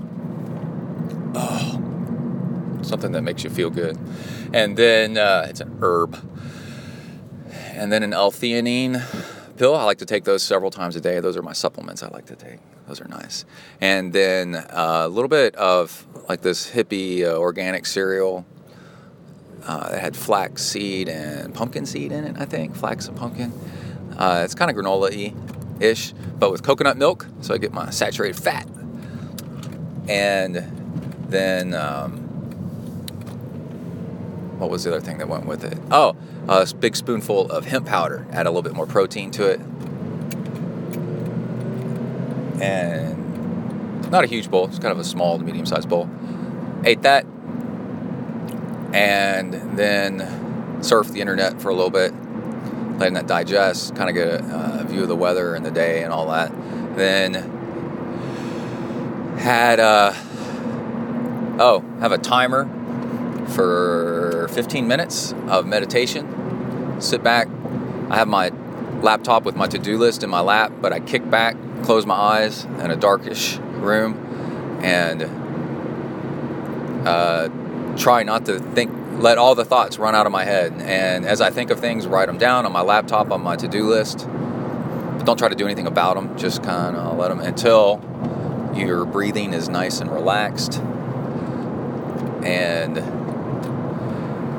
there's no more things. You're like, I got everything written down. And that's my version of meditation right now. And then after that, get my bike stuff together, hopped on my bike, and then did a high-end Zone 2 workout on the bicicleta. And set I wouldn't call it a PR. Well, it's kind of a recent PR for my goal. Oh, we're caught up with traffic. Got an accident up ahead. And, ooh, boy, it's an ugly one. We got a bad exit ramp thing where we got people coming on the on-ramps on the right-hand side, but also the major exit into town from the suburbs. The one suburb in College Station is a left-handed exit because it was made a long time ago, back when they thought it wouldn't be a problem. And now it's going to be a little bit of a problem. So it looks like I'm backed up a little bit. But anyway, on the bike, 1.5 scoops of maltodextrin powder, which which is like 150 calories maybe. So that's just enough to make to give you a little bit of pep, but without spiking your blood sugar. And plus, I just ate cereal like 45 minutes before that, maybe an hour before that, and I don't start drinking it till I'm actually on the bike and pedaling, because if you drink stuff, if you drink faster acting stuff and coffee well before you get on the bike, you'll have a blood sugar spike and then a crash. So my trick is to, you can have fast-acting sugar-ish stuff, fast-acting carbs, but only after you've started moving on the bike. And then your body, you can't supply your body fast enough with that kind of stuff if you're cruising along. So you're burning 800 calories per hour, but you're you're taking in 200, 300, 400, but you're burning 800. So at that point, it's barely even touching you don't get an insulin rise out of it, so it's okay. That's what I'm going with. And then you have a good workout, and then you're hydrated because you're drinking water with it, and it helps you transport all that stuff. But anyway, I did something interesting and new.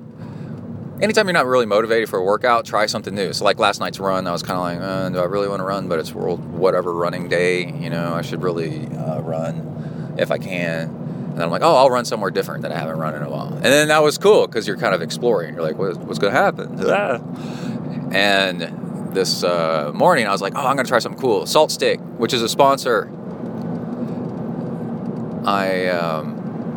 They make chewables, which are kind of lime flavored. Lemon lime, citrus. They're really good.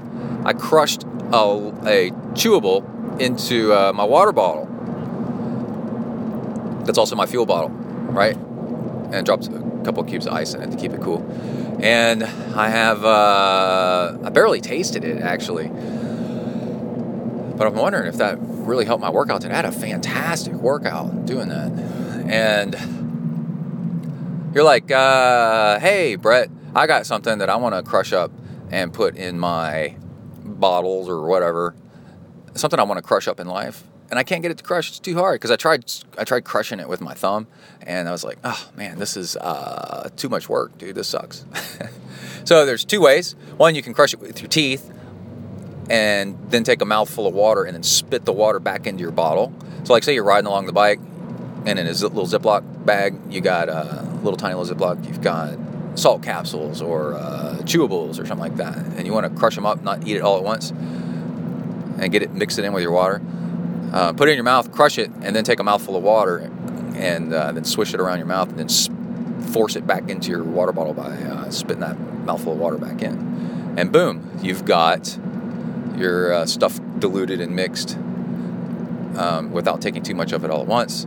The other one, because I'm in the kitchen and we have this like junk utility drawer, is I grabbed pliers and I crushed it with pliers. I've done that before. It works really well. And so that's how I mixed it up. But I think my average watts was like 240 watts. Average heart rate like 132, 135. And average 22 point something miles per hour. And this includes a lot of elevation gain. There's some big hills. And did some standing and climbing on the bigger hills to help stretch out my plantar fasciitis and my ankle and stuff. All on flat pedals with my old running shoes on. Which, if that blows your mind, believe me, it blows my mind too, that it's actually possible to do that. But a really, really nice bike ride. And then I went over to the pool. I got out and made some ice water. Walked out back to the pool, hopped in, got chest deep, and then tested the chlorine, and the chlorine is low. Oh my God, it's so low. I got scoops of chlorine. Clorox makes chlorine for the pool, interestingly enough. And threw 2 scoops in, scooped out the dead mouse that was in the pool, which is suboptimal. And then got my stuff together and got to the whizzy work. All right, that's it. Got to go out. Bang. All right, homies, leaving the pool. Nice little swim, doing intervals. Didn't really feel like doing long distance without stopping, so I did my other thing that I like to do, which is drag shoot. 5 minutes warm up. Swimming, you can warm up swimming really easily. Swimming to me is the fastest thing to warm up. Need the least amount of time to get going, and then 5 minutes the drag shoot, and then alternating 5 minutes easy, 5 minutes drag shoot, doing things by time and kind of rounding it up, rounding it down. It doesn't have to be exactly 5 minutes. It's kind of whenever you get to the wall, and just every once in a while looking at your watch while you swim. And when doing drag shoot, alternating breathing, cadence is higher, so you can do you can breathe both sides and get enough bilateral breathing, and that works things evenly, straightens out your stroke. And then working on towards the end was getting high elbow and on the catch, Sun Yang style. I'm really working it, man. Really, I got a little bit of shoulder pain, so I got to be careful with the push run. And then when just doing regular swimming, regular freestyle, breathing right side mostly, and then on occasion left side. So interesting stuff that happened during that workout. Well, see, first off, last night I was going to run, and then I decided not to. And I decided to stay true with my running, not taking breaks every other day while I'm still healing, and not running every day in a row, because I just felt like it. Felt kind of tired, and feet hurt. And then we got a new recliner chair, and so I was busy propping my feet up in that anyway and kicking back. And never had one in my entire life, and now I got a recliner chair, and I'm just like, oh man, this is rad. And then woke up.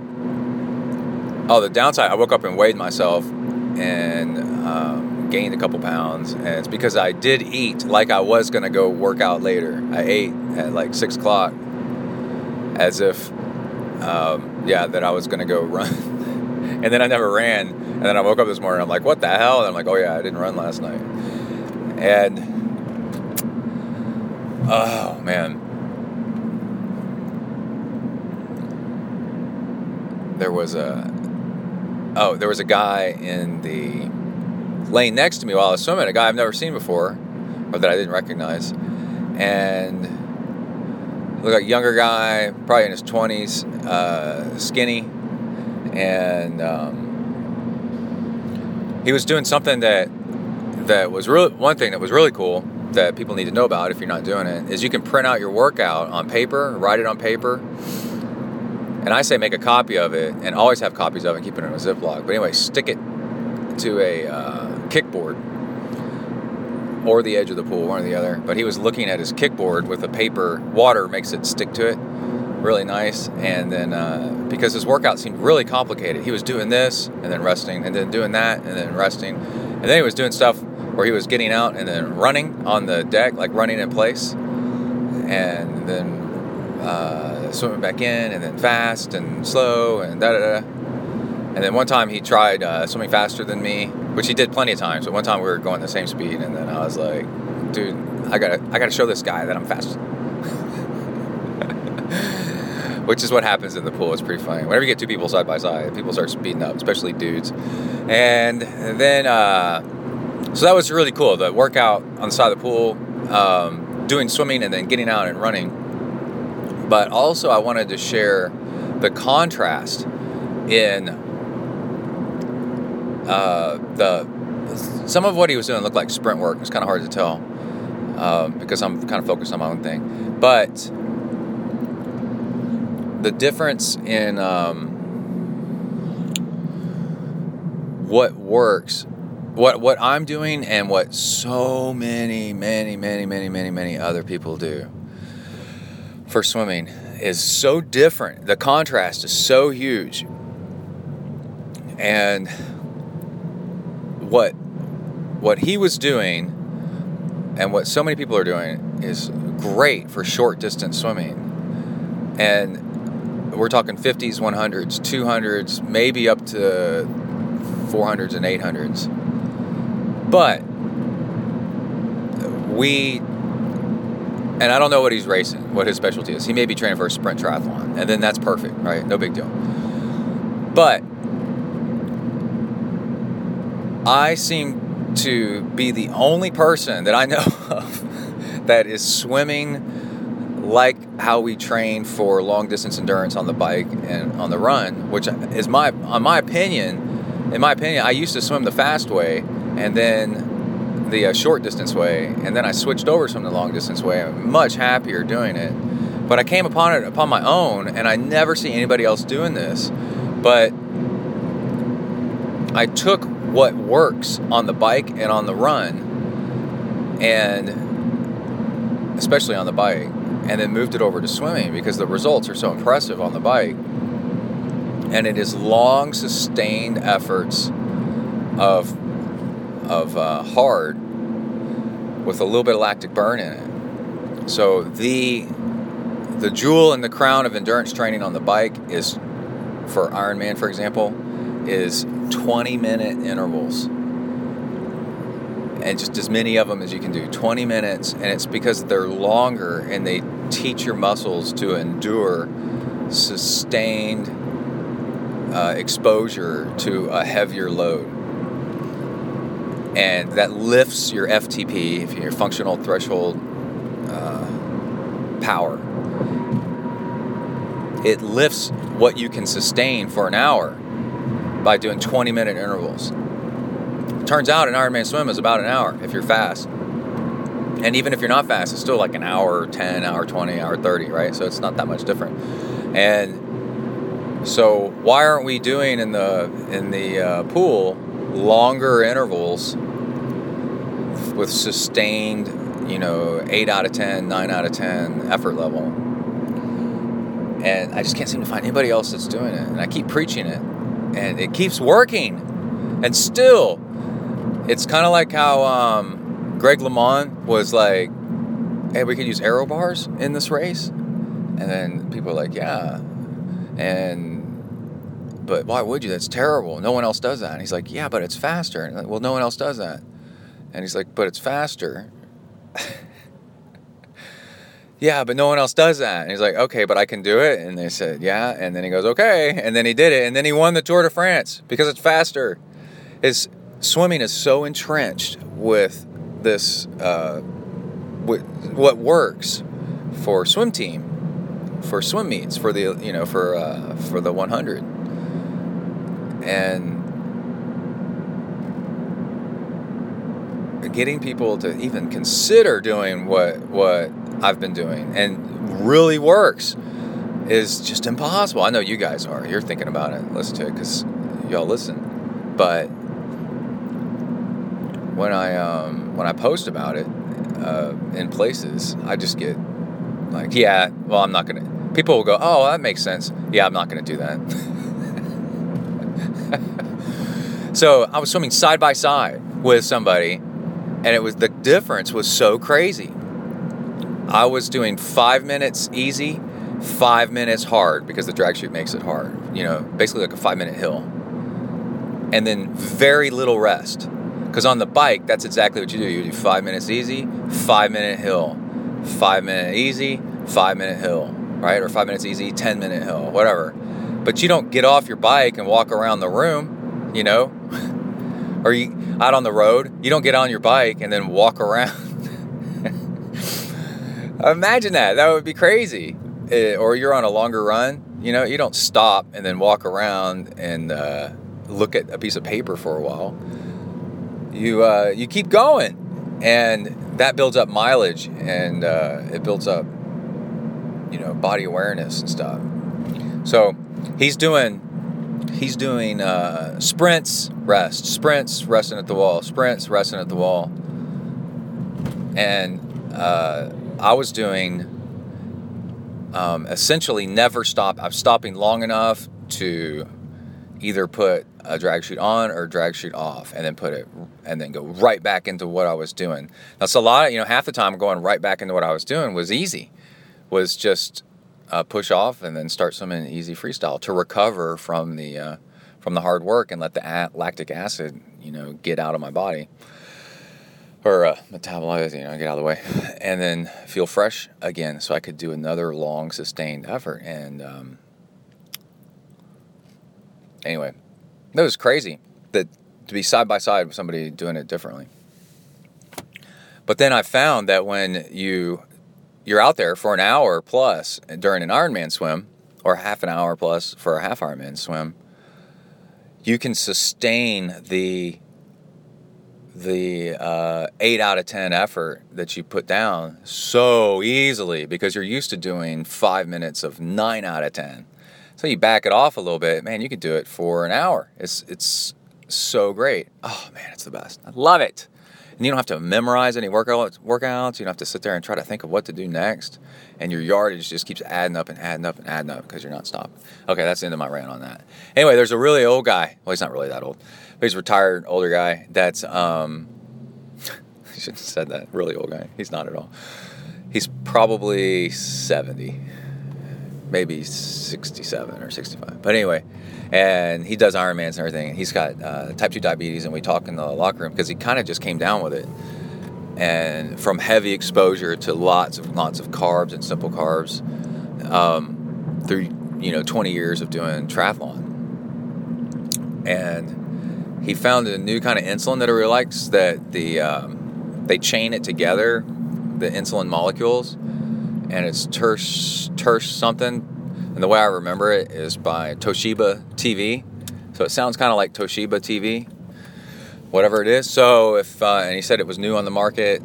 It was new to him at least. So if you have type 2 diabetes and you want better blood sugar control, it's got like a slower release. Go check that out. That was pretty cool. And we were talking about vitiligo, which is autoimmune. Your body attacks your own melanin cells, which I've got a bit of on my face. It shows up if I'm in the sun a lot. You can see it. A lot of times people can't even tell, but it's there, and it's from stress. And I said that it seemed to start coming up when I started trying to do low carb, high fat, low carb, and the stress on the body of training without enough carbs and the bonking really, really hard and stuff, just trying too hard may have done it, because low carb can disrupt your thyroid system. So you got to watch out for that. If you're doing low carb and then doing triathlon training, you can stress the fuck out of your body and then cause autoimmune attack. My wife's got type 1 diabetes, the beautiful Emily, ZenTri nurse, and she got it. That's an autoimmune where your body freaks out, and that could have been caused by the stress. She got it right when we got married. So she was in school trying to graduate, and we were getting married, and something else. She had gotten sick with something else, and all that stress together they think might have caused it.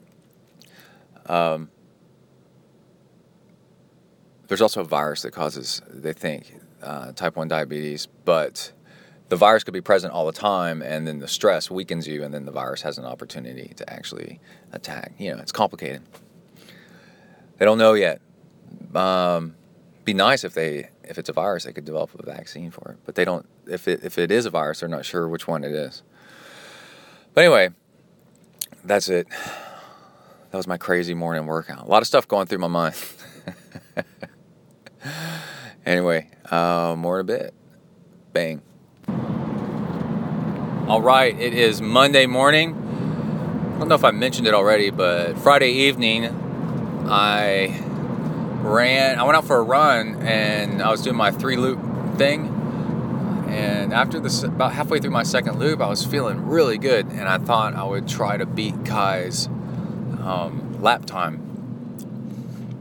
And he ran, I think, a 7:21 pace for just over 2 miles, which was like high 15 minutes total. And I ran the loop almost as fast as I could. I mean, I was chugging along, just trying to keep it in mind. I'm like, you're 43, don't have a heart attack. You never know.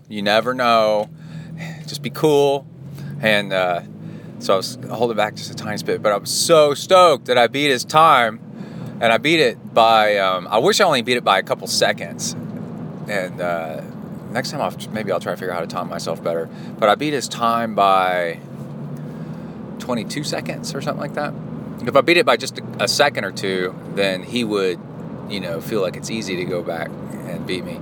But anyway, I ran a 7:11 pace for the 2.2 miles. It's got a little hill, not much, just gentle hills. And I was super excited. So that was Friday night. And I told him, and he got all like, what? I'm going to go out there and beat you. And I was like, yeah, whatever. And then Saturday morning, he and I went mountain biking, and it was awesome. I let him lead. And it's frustrating at first because I want him to go faster. But by the end, he tried to sneak attack, which meant that he felt good. And we did almost 2 hours, an hour and 52 minutes. And he snuck attack around while we were climbing up a hill. I was videoing him behind me because he looked so pro. And he, it's on Instagram, the moment where he drops me on the climb, and I'm all trying to put my phone away to try to catch him. And that was awesome. That was such an awesome bike ride.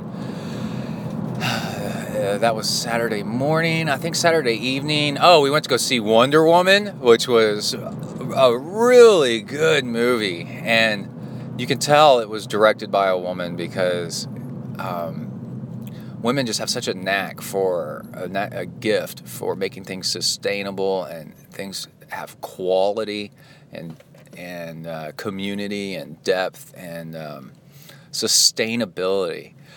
And Wonder Woman was just like any other action hero movie, but with all those things I just mentioned interwoven in it, just almost imperceptibly.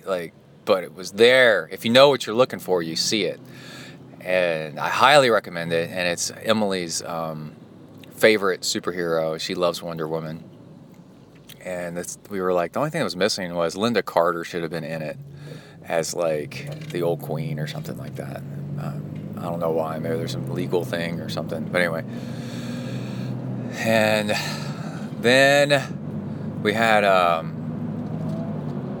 Linda Carter was the old Wonder Woman and was a knockout whenever she was doing it back in the day, in the 70s and early 80s maybe. And then Sunday morning I went for a long bike ride and did 3 hours on the dot. Got a 3 hour route made out, which is perfect. Loved it. I made an Instagram video and posted it of my bike setup, and it was a 4 minute plus long video. And then I realized Instagram only allows you to do 1 minute at a time, so I had to make 4 minutes, and it got a little maddening. But it's under some trees, just relaxed out there. I was cooling down from biking, so I could put on some sunscreen and let the sweat evaporate a little bit before I put on all the sunscreen. And then it was really hot. Oh, there's lots of details in there. In that you got to go check out the videos on how to set up your bike for long hot rides, especially in the summer.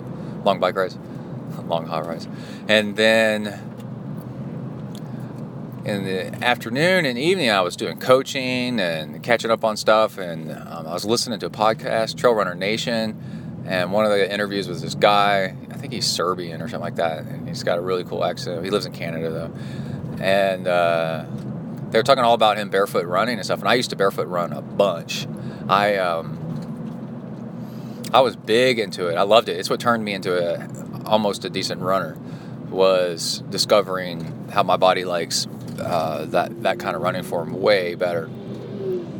I won like a charity 5K one time barefoot in the brick streets of Tyler, and I think my longest ever barefoot run was 10 miles. But I used to go out barefoot run all the time. I'm pretty much addicted to it, where I didn't want to run in regular shoes because I'd gotten so used to barefoot running. It was so nice. And I don't think I'll ever go all the way back to that because I ended up almost getting one of the sesamoid bone. I got my sesamoid bone in my left foot kind of inflamed, and it's hard to tell if it was cycling or running that did it. But and that's fine right now, so I don't want to mess with it too much. But anyway, listen to that. It got me inspired and got me stupid. And I went out and barefoot ran my 6-mile loop. And first lap was fine, and second lap started to burn. And third lap was really burning on my foot.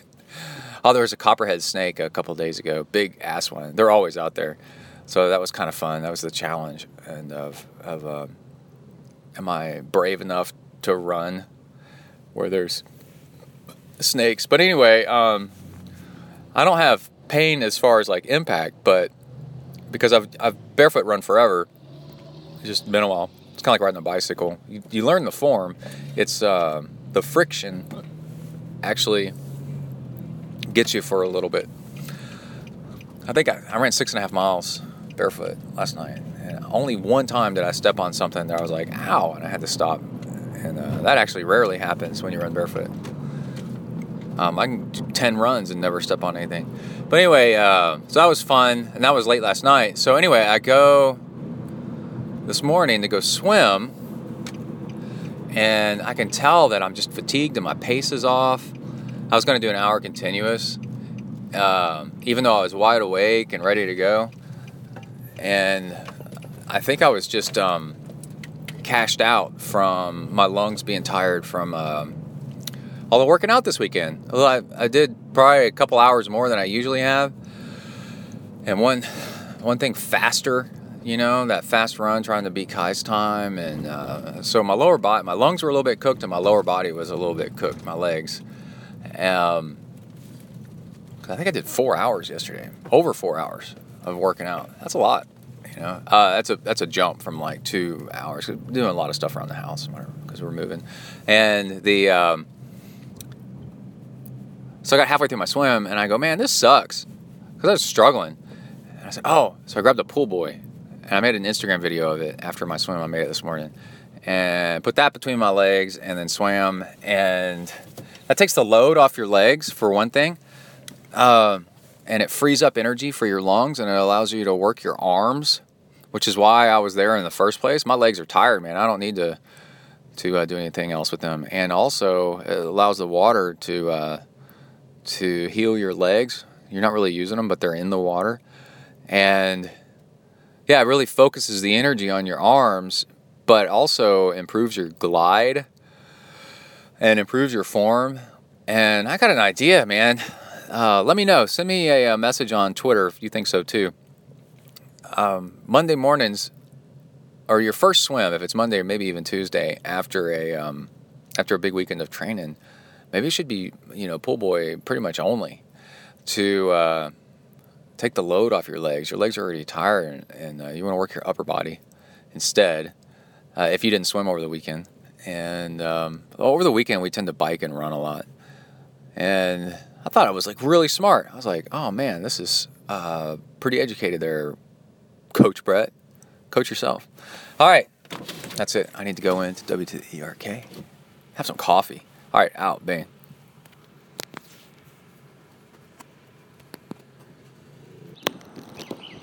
All right, I am in front of my house. Just finished a morning run. It's Tuesday, and wow. I've been doing the ketones for a few days, supplemental ketones, adding them in, noticing that they do suppress appetite somewhat.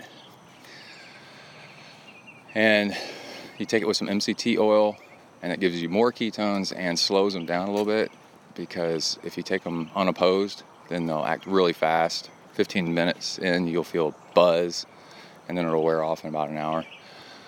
And I want them to last a little bit longer. So, got up this morning, a cup of coffee, scoop of perfect keto chocolate salt. I found some that are half that price, so stay tuned on that. I need to test those out. But anyway, chocolate sea salt is actually pretty good with coffee. Makes your coffee taste like hot cocoa with a drip of gasoline in it and salt. And Oh, and then after that, a scoop of UCAN with water. Drink that down and went out for a run. And what I've noticed, I've been doing this a few times. I went for a 3-hour bike ride on this same formula with no breakfast. Went almost as fast as I usually do. But noticed just easy breathing, relaxed, chill. And I'm running my old route, which is making me happy. It's got some hills in it. Feeling really, really good. So I'm definitely out there saying that ketones are a fuel. And I'm too new to it to really explain it much more. Supplemental ketones, where you buy them and take them. But you definitely feel them. And I'm definitely having a good time. I'm able to do workouts without any extra carbs. And it feels nice. I had a PR swim on it. Broke my little swim record. I think I mentioned that. And yeah. So it definitely gets you over the hump of if you want to go ketosis for a little bit, then usually if you just try to get into ketosis by going low carb, high fat, you would get these angst and not feeling good. And this you feel good. And then I think it trains your body to start using ketones. So I think that's it. I'm about to go into the house and hear all the birds. We moved to a place with a lot more birds. Oh, they just got quiet. Okay, out, bing. All right, cool, everybody. Thank you for tuning into the podcast. Let's see, next week I am going to scout camp in Bastrop, Texas. I'm in charge of a Boy Scout troop. I'm going to teach them how to be badasses out in the woods, mostly. It's the younger group, and I'm in charge of them. So mostly I'm teaching them how not to kill themselves or each other or cut themselves with pocket knives, and how to burn their own tents down, especially with them in it, and how to eat enough and drink enough in the Texas summer heat. It's in the pine forest, which is pretty cool, to stay cool and earn some merit badges and have fun and have adventures together. And it's going to be a lot of fun.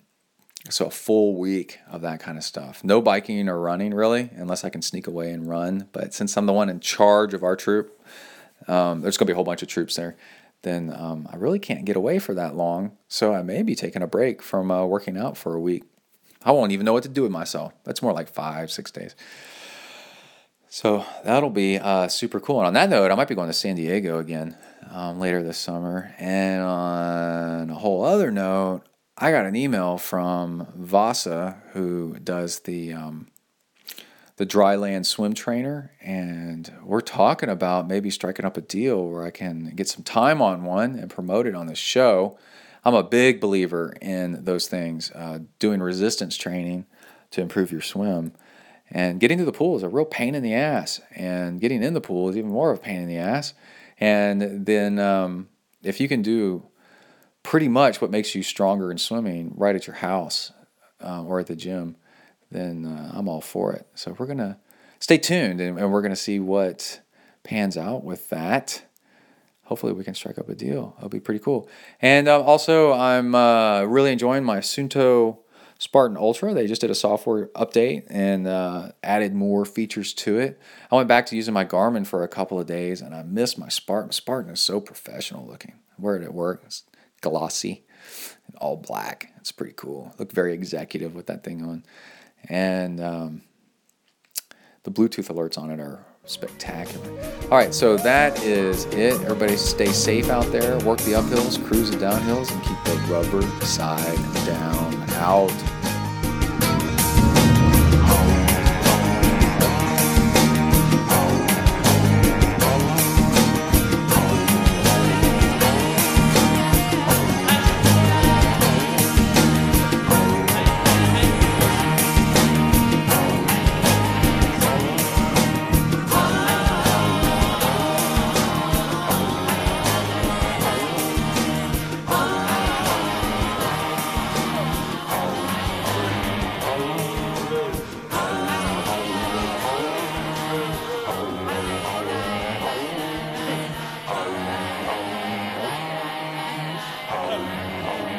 home.